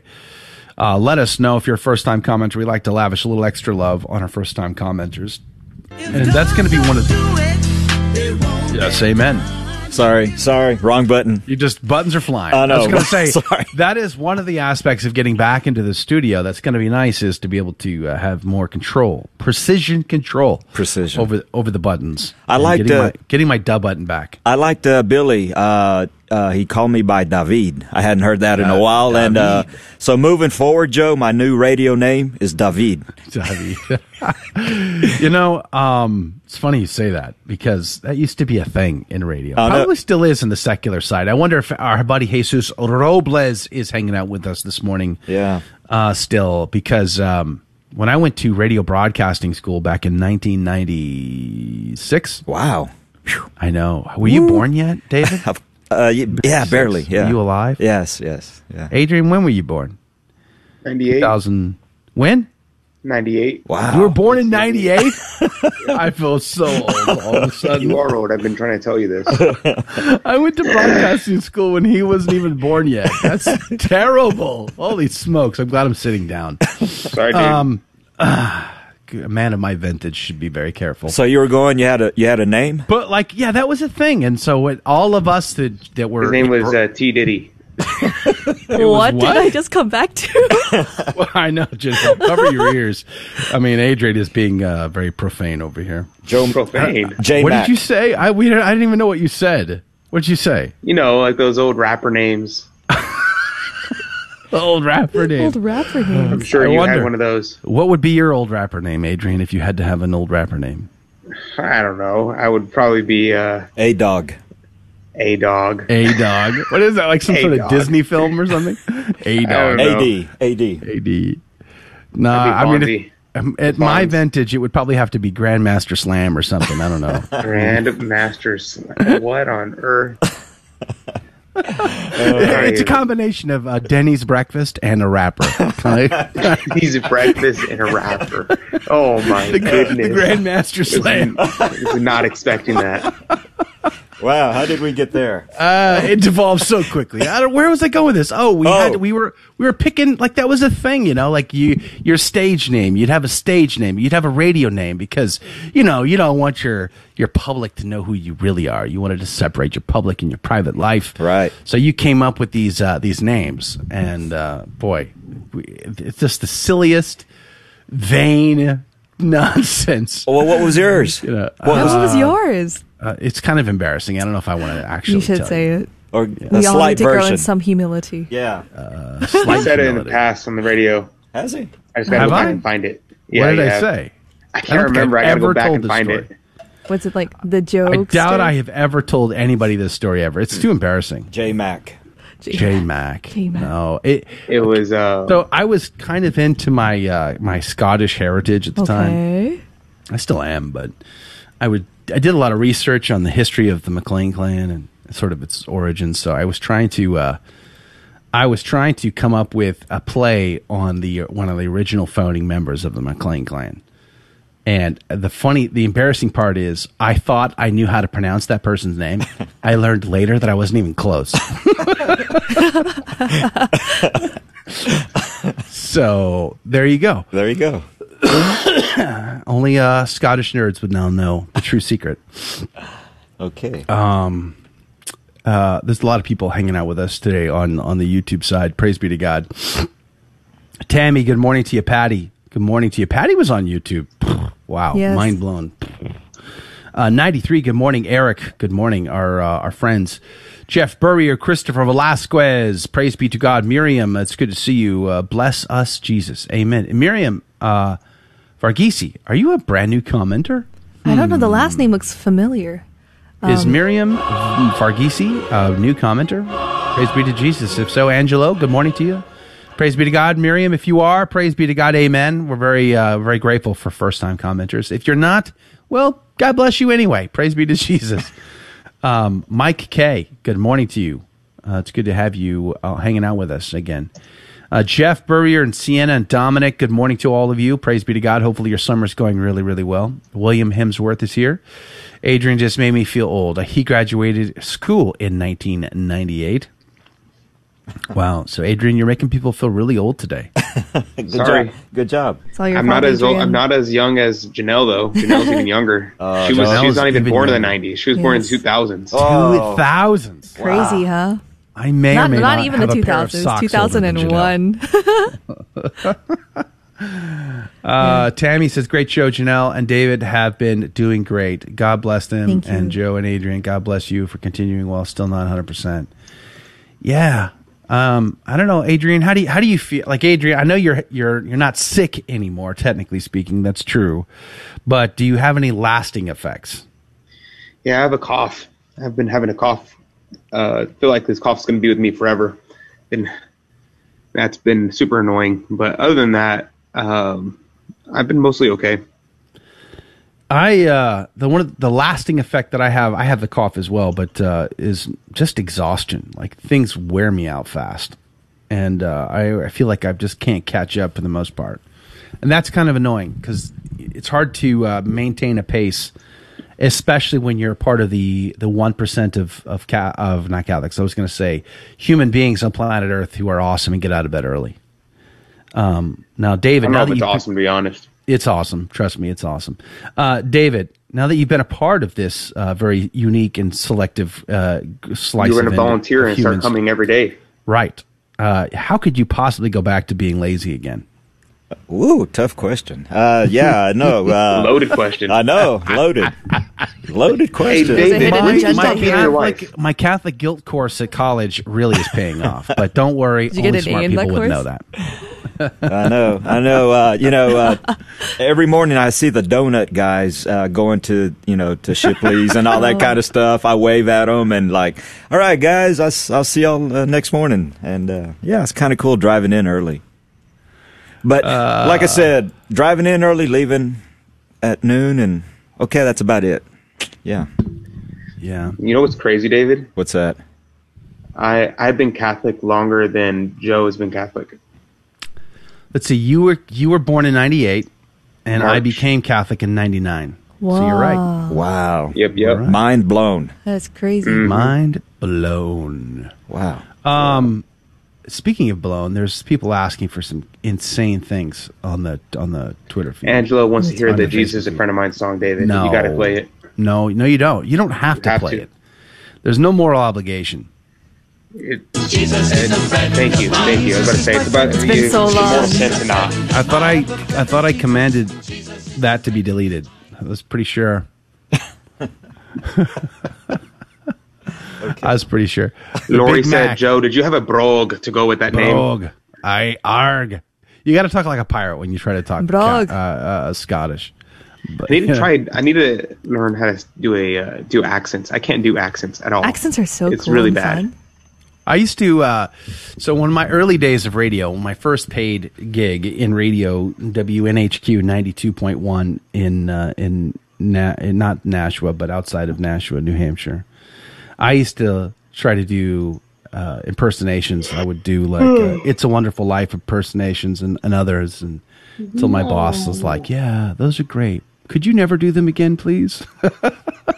Wow, they're much nicer than I would have been. I would have been like, Joe, stop it. Well, pretty much that's what he said. It was hilarious. Jesus said, McLean the Mac Daddy. The Mac Daddy. Boy. That would be your name. And he said for me, it would be Adrian Adderall. Ouch. I don't know how to take that. Adderall. What's Jesus? Did you have a now? I mean, whether you know or not, Mr. Jesus Robles is he's a pretty famous radio star, actually. Quite the career. He still continues his work, even though he's a police officer. He still does radio. Jesus, did you have a radio name? Did you have a separate name from your real name? Let me know. I'd love to know. I think I might have asked you that question before. I can't recall what you said. Let's see here. Buddy wants to know. He brought this up, I think, yesterday. He wants to know about he says, why nobody mentions the effects of feminism, the feminist movement, in the degradation of morals and sexual perversion. I think that's true. Should we get Timothy Gordon to talk about that? I think Sophia just started pre-ordering his book on feminism. Are you saying he's actually finishing that book? He actually finished a book, yeah. Come on. Now you're making I think stuff the book is The Case for the Patriarchy, I think that's what it's called. Let me check. I'm still waiting for his book on Vatican II. Dude, that's going to come out after this one, and this one's on pre-order, so you're going to be waiting a while. I'm going to be waiting a while. He takes about 4 times as long as he says he will to get those books out. Okay. Yeah, it's called The Case for Patriarchy. In his defense, Timothy Gordon. It would take me forever to write a proper book. Some people can bang them out, and others it takes time. Now, if I'm not mistaken, Timothy also does a ton of research too. So that's probably why it takes so long. Yeah, I think we ought to book him. That'd be great. Be good conversation. We talked to Carrie Gress about her book, and remember, her book kind of got national headlines because it was being canceled. Good stuff. It was a good conversation about sort of modern feminism and its contribution to the craziness in our society today. And that we were talking earlier to Kevin Wells, and we sort of touched upon the sort of the crisis of fatherhood and the priesthood.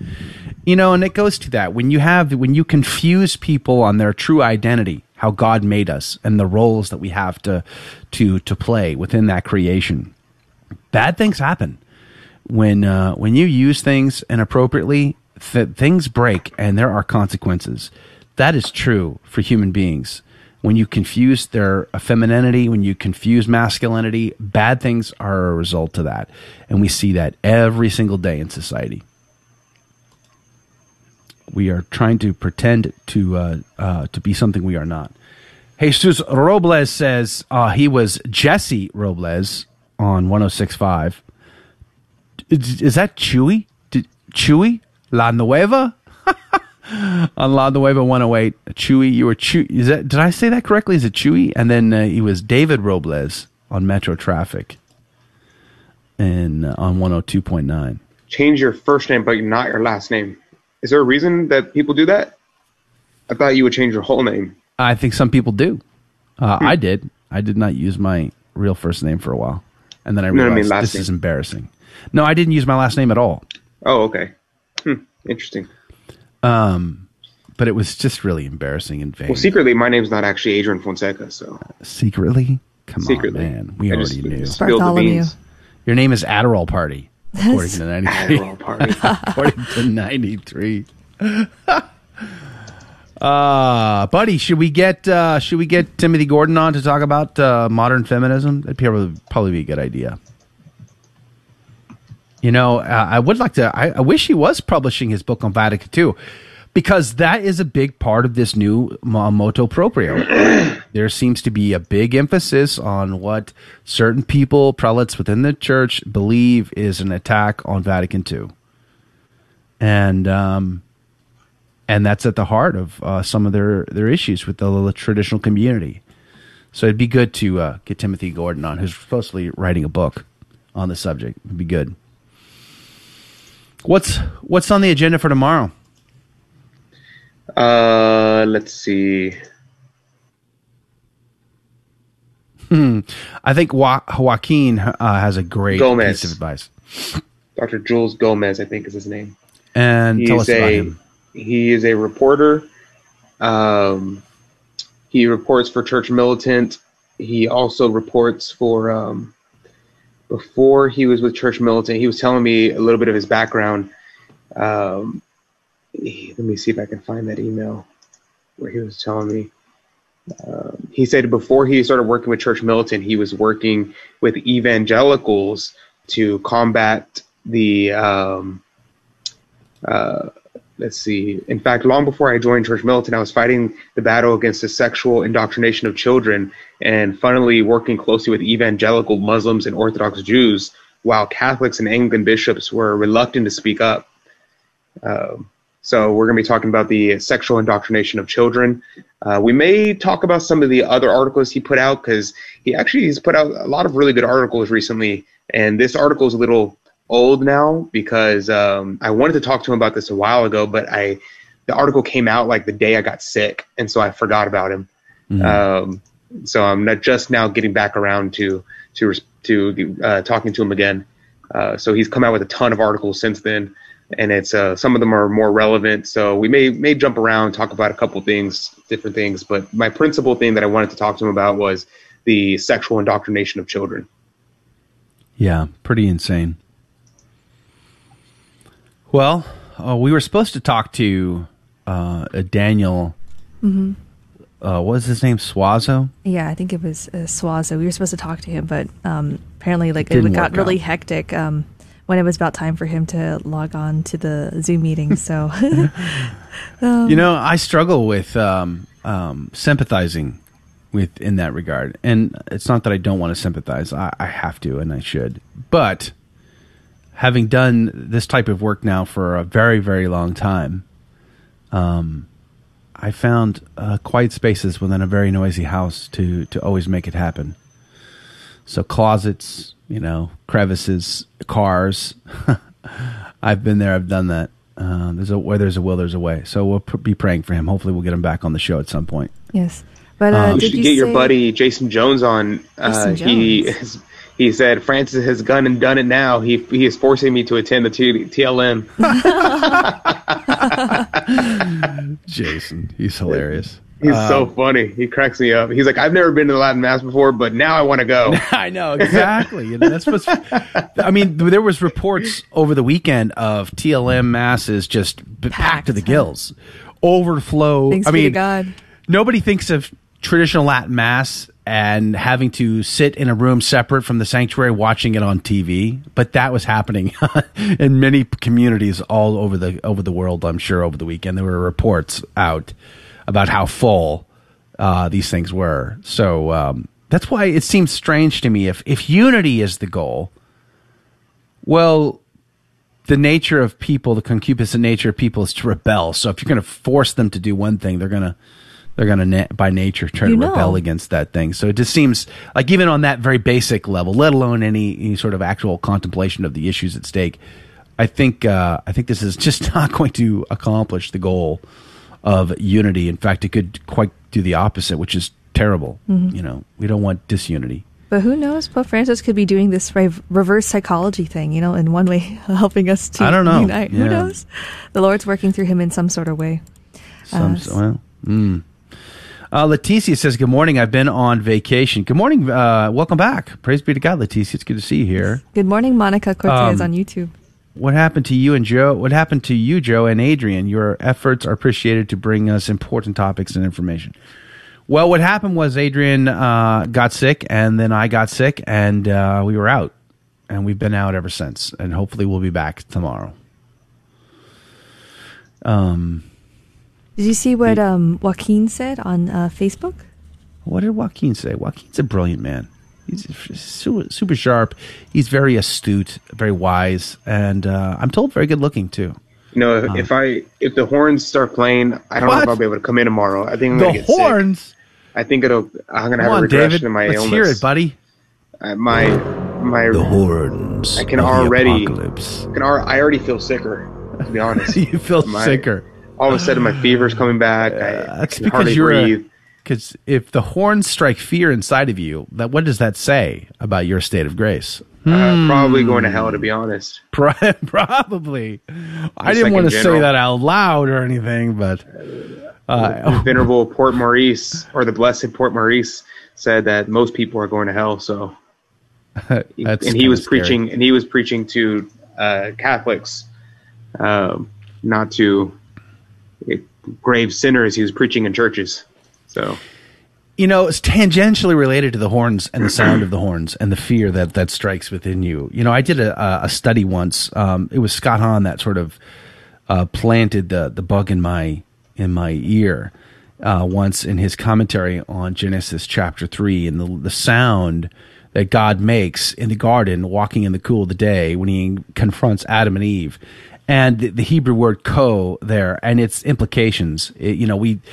We, as 21st century Americans, we tend to look back on sacred scripture from a very shallow perspective. We think of, the snapping of twigs and, poor God does not know what happened. Oh, Adam and Eve, where are you? Where are you?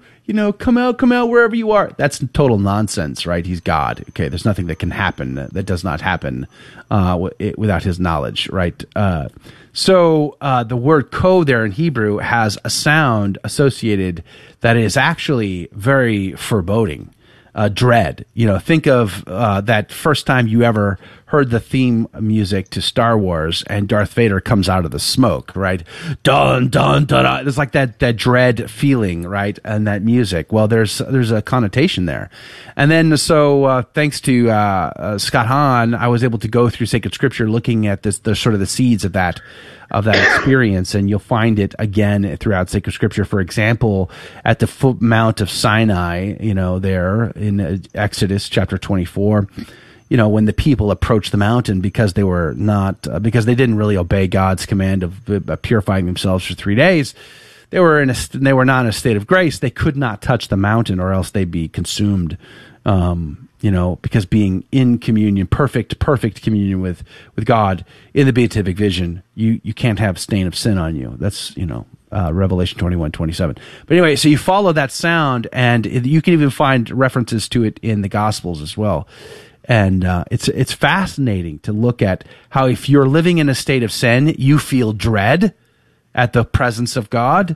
But if you're in a state of grace, you rejoice at the presence of God. So with the horns of the apocalypse, the coming judgment, being in a state of grace could drastically alter your perception of that moment. Nah. I think most of the saints agree that everyone, including even those who are already saved, will tremble when they hear the horns of judgment, because who can stand in front of the mighty God? Well, okay, I wasn't trying to distract from that at all. Of course. I mean, we're talking about concupiscent people. So, yeah, we're talking about the horns. The horns. Specifically. Yeah. Horns of the apocalypse. There it is. All of a sudden, my illness regressed a week. Praise be to God.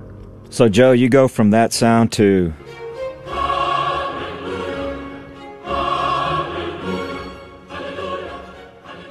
Did we have a new commenter? Colin, good morning to you. Praise be to God. Good to see you, my friend. It's the Fonz. I mean, Eric Rodriguez is just throwing stuff out there. No, Star Wars, Chewie. I said that my name would be the Fonz. The Fonz? The Fonz. Or Fonzie. Fonzie. Did you grow up watching Happy Days? Happy Days. That's been taken, Adrian. Dude, man. Dude, every name's been taken. What are you talking about? Yeah, that's true. Can I crush your spirit on that a little bit? Did you know the actor who played the Fonzie could not ride a motorcycle? What? Oh, that's fine. Yeah. It's called acting. Yeah, well, wow. Kind of destroys it, doesn't it? It does. And the leather jacket he was wearing was not leather. Yeah, it was leather. He wasn't even wearing a jacket. What? Come on. Oh, that's man. crazy. Next thing you're going to say is Gilligan's Island wasn't real and they weren't really trapped. Good grief. Oh, no. Yeah. They just don't make them like they used to, do they? I hate to tell you this. Gilligan's Island, that was also what they call acting. Acting. They weren't actually on an island. I hate to tell you this. That's funny. You may be surprised to hear this too. Reality TV is not actually reality.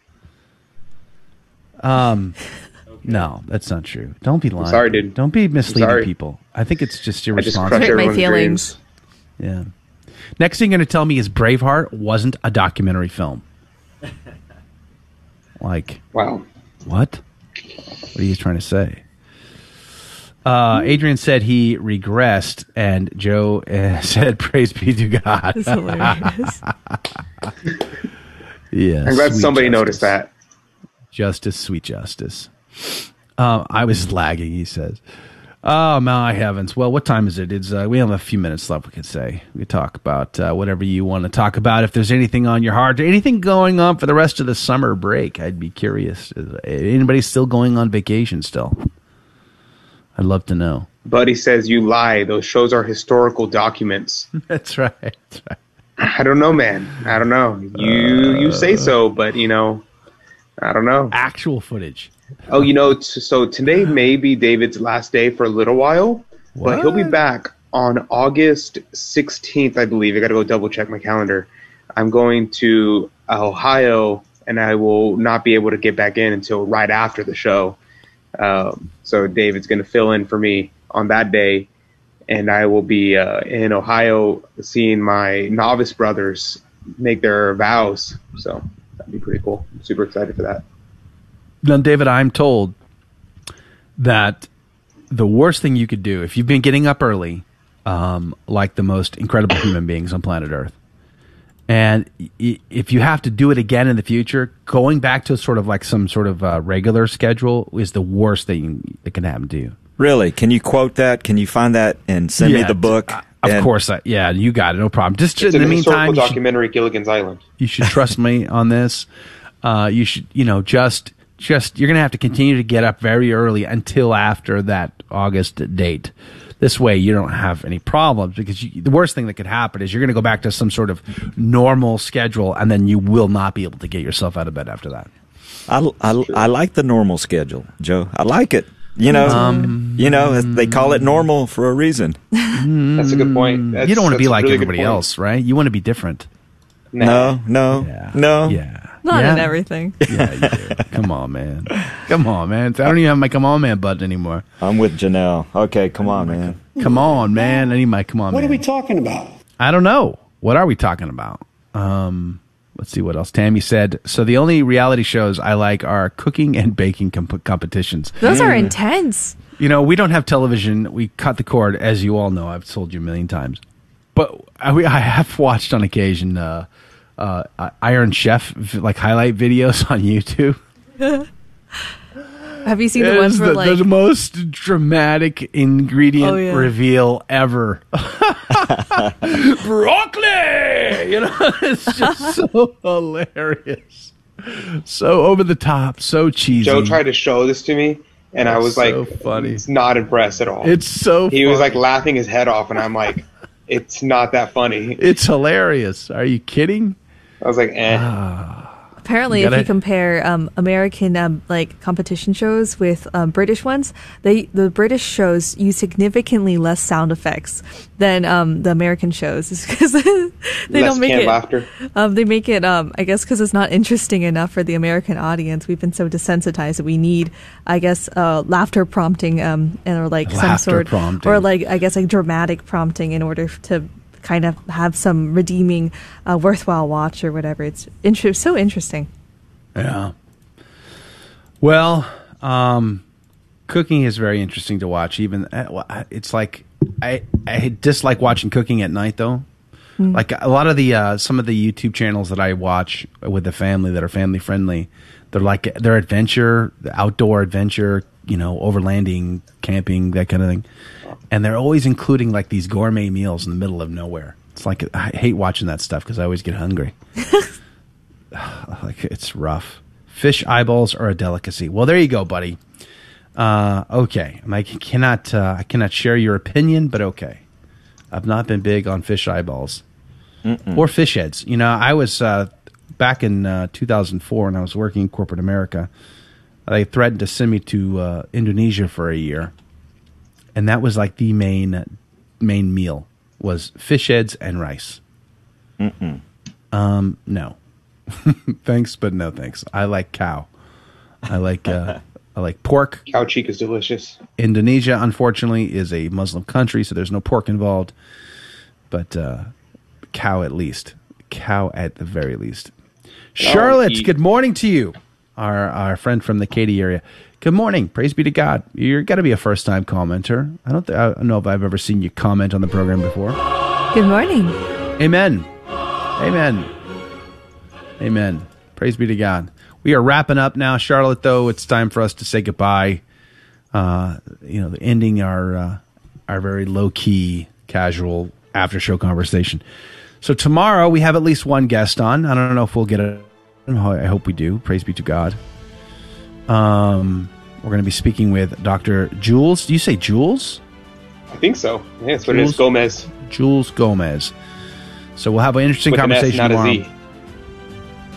A Z. Gomez. Gomez? Dr. Sure. Jules Gomez will be our guest tomorrow. You can tell, as I said, the lingering effect for me is exhaustion, so everything exhausts me, and I'm looking forward to taking a break, but we'll see you back here tomorrow morning, 6 a.m. Central, 7 Eastern. Do us a favor, help us get back on track and normal. We have a lot to catch up on. There's a lot of content that's not been posted to Catholic Drive Time. Hopefully we'll start to get that done this week and fill out our calendar with some interesting conversation. But until then, God bless you, God love you. Have a great day and share us with others.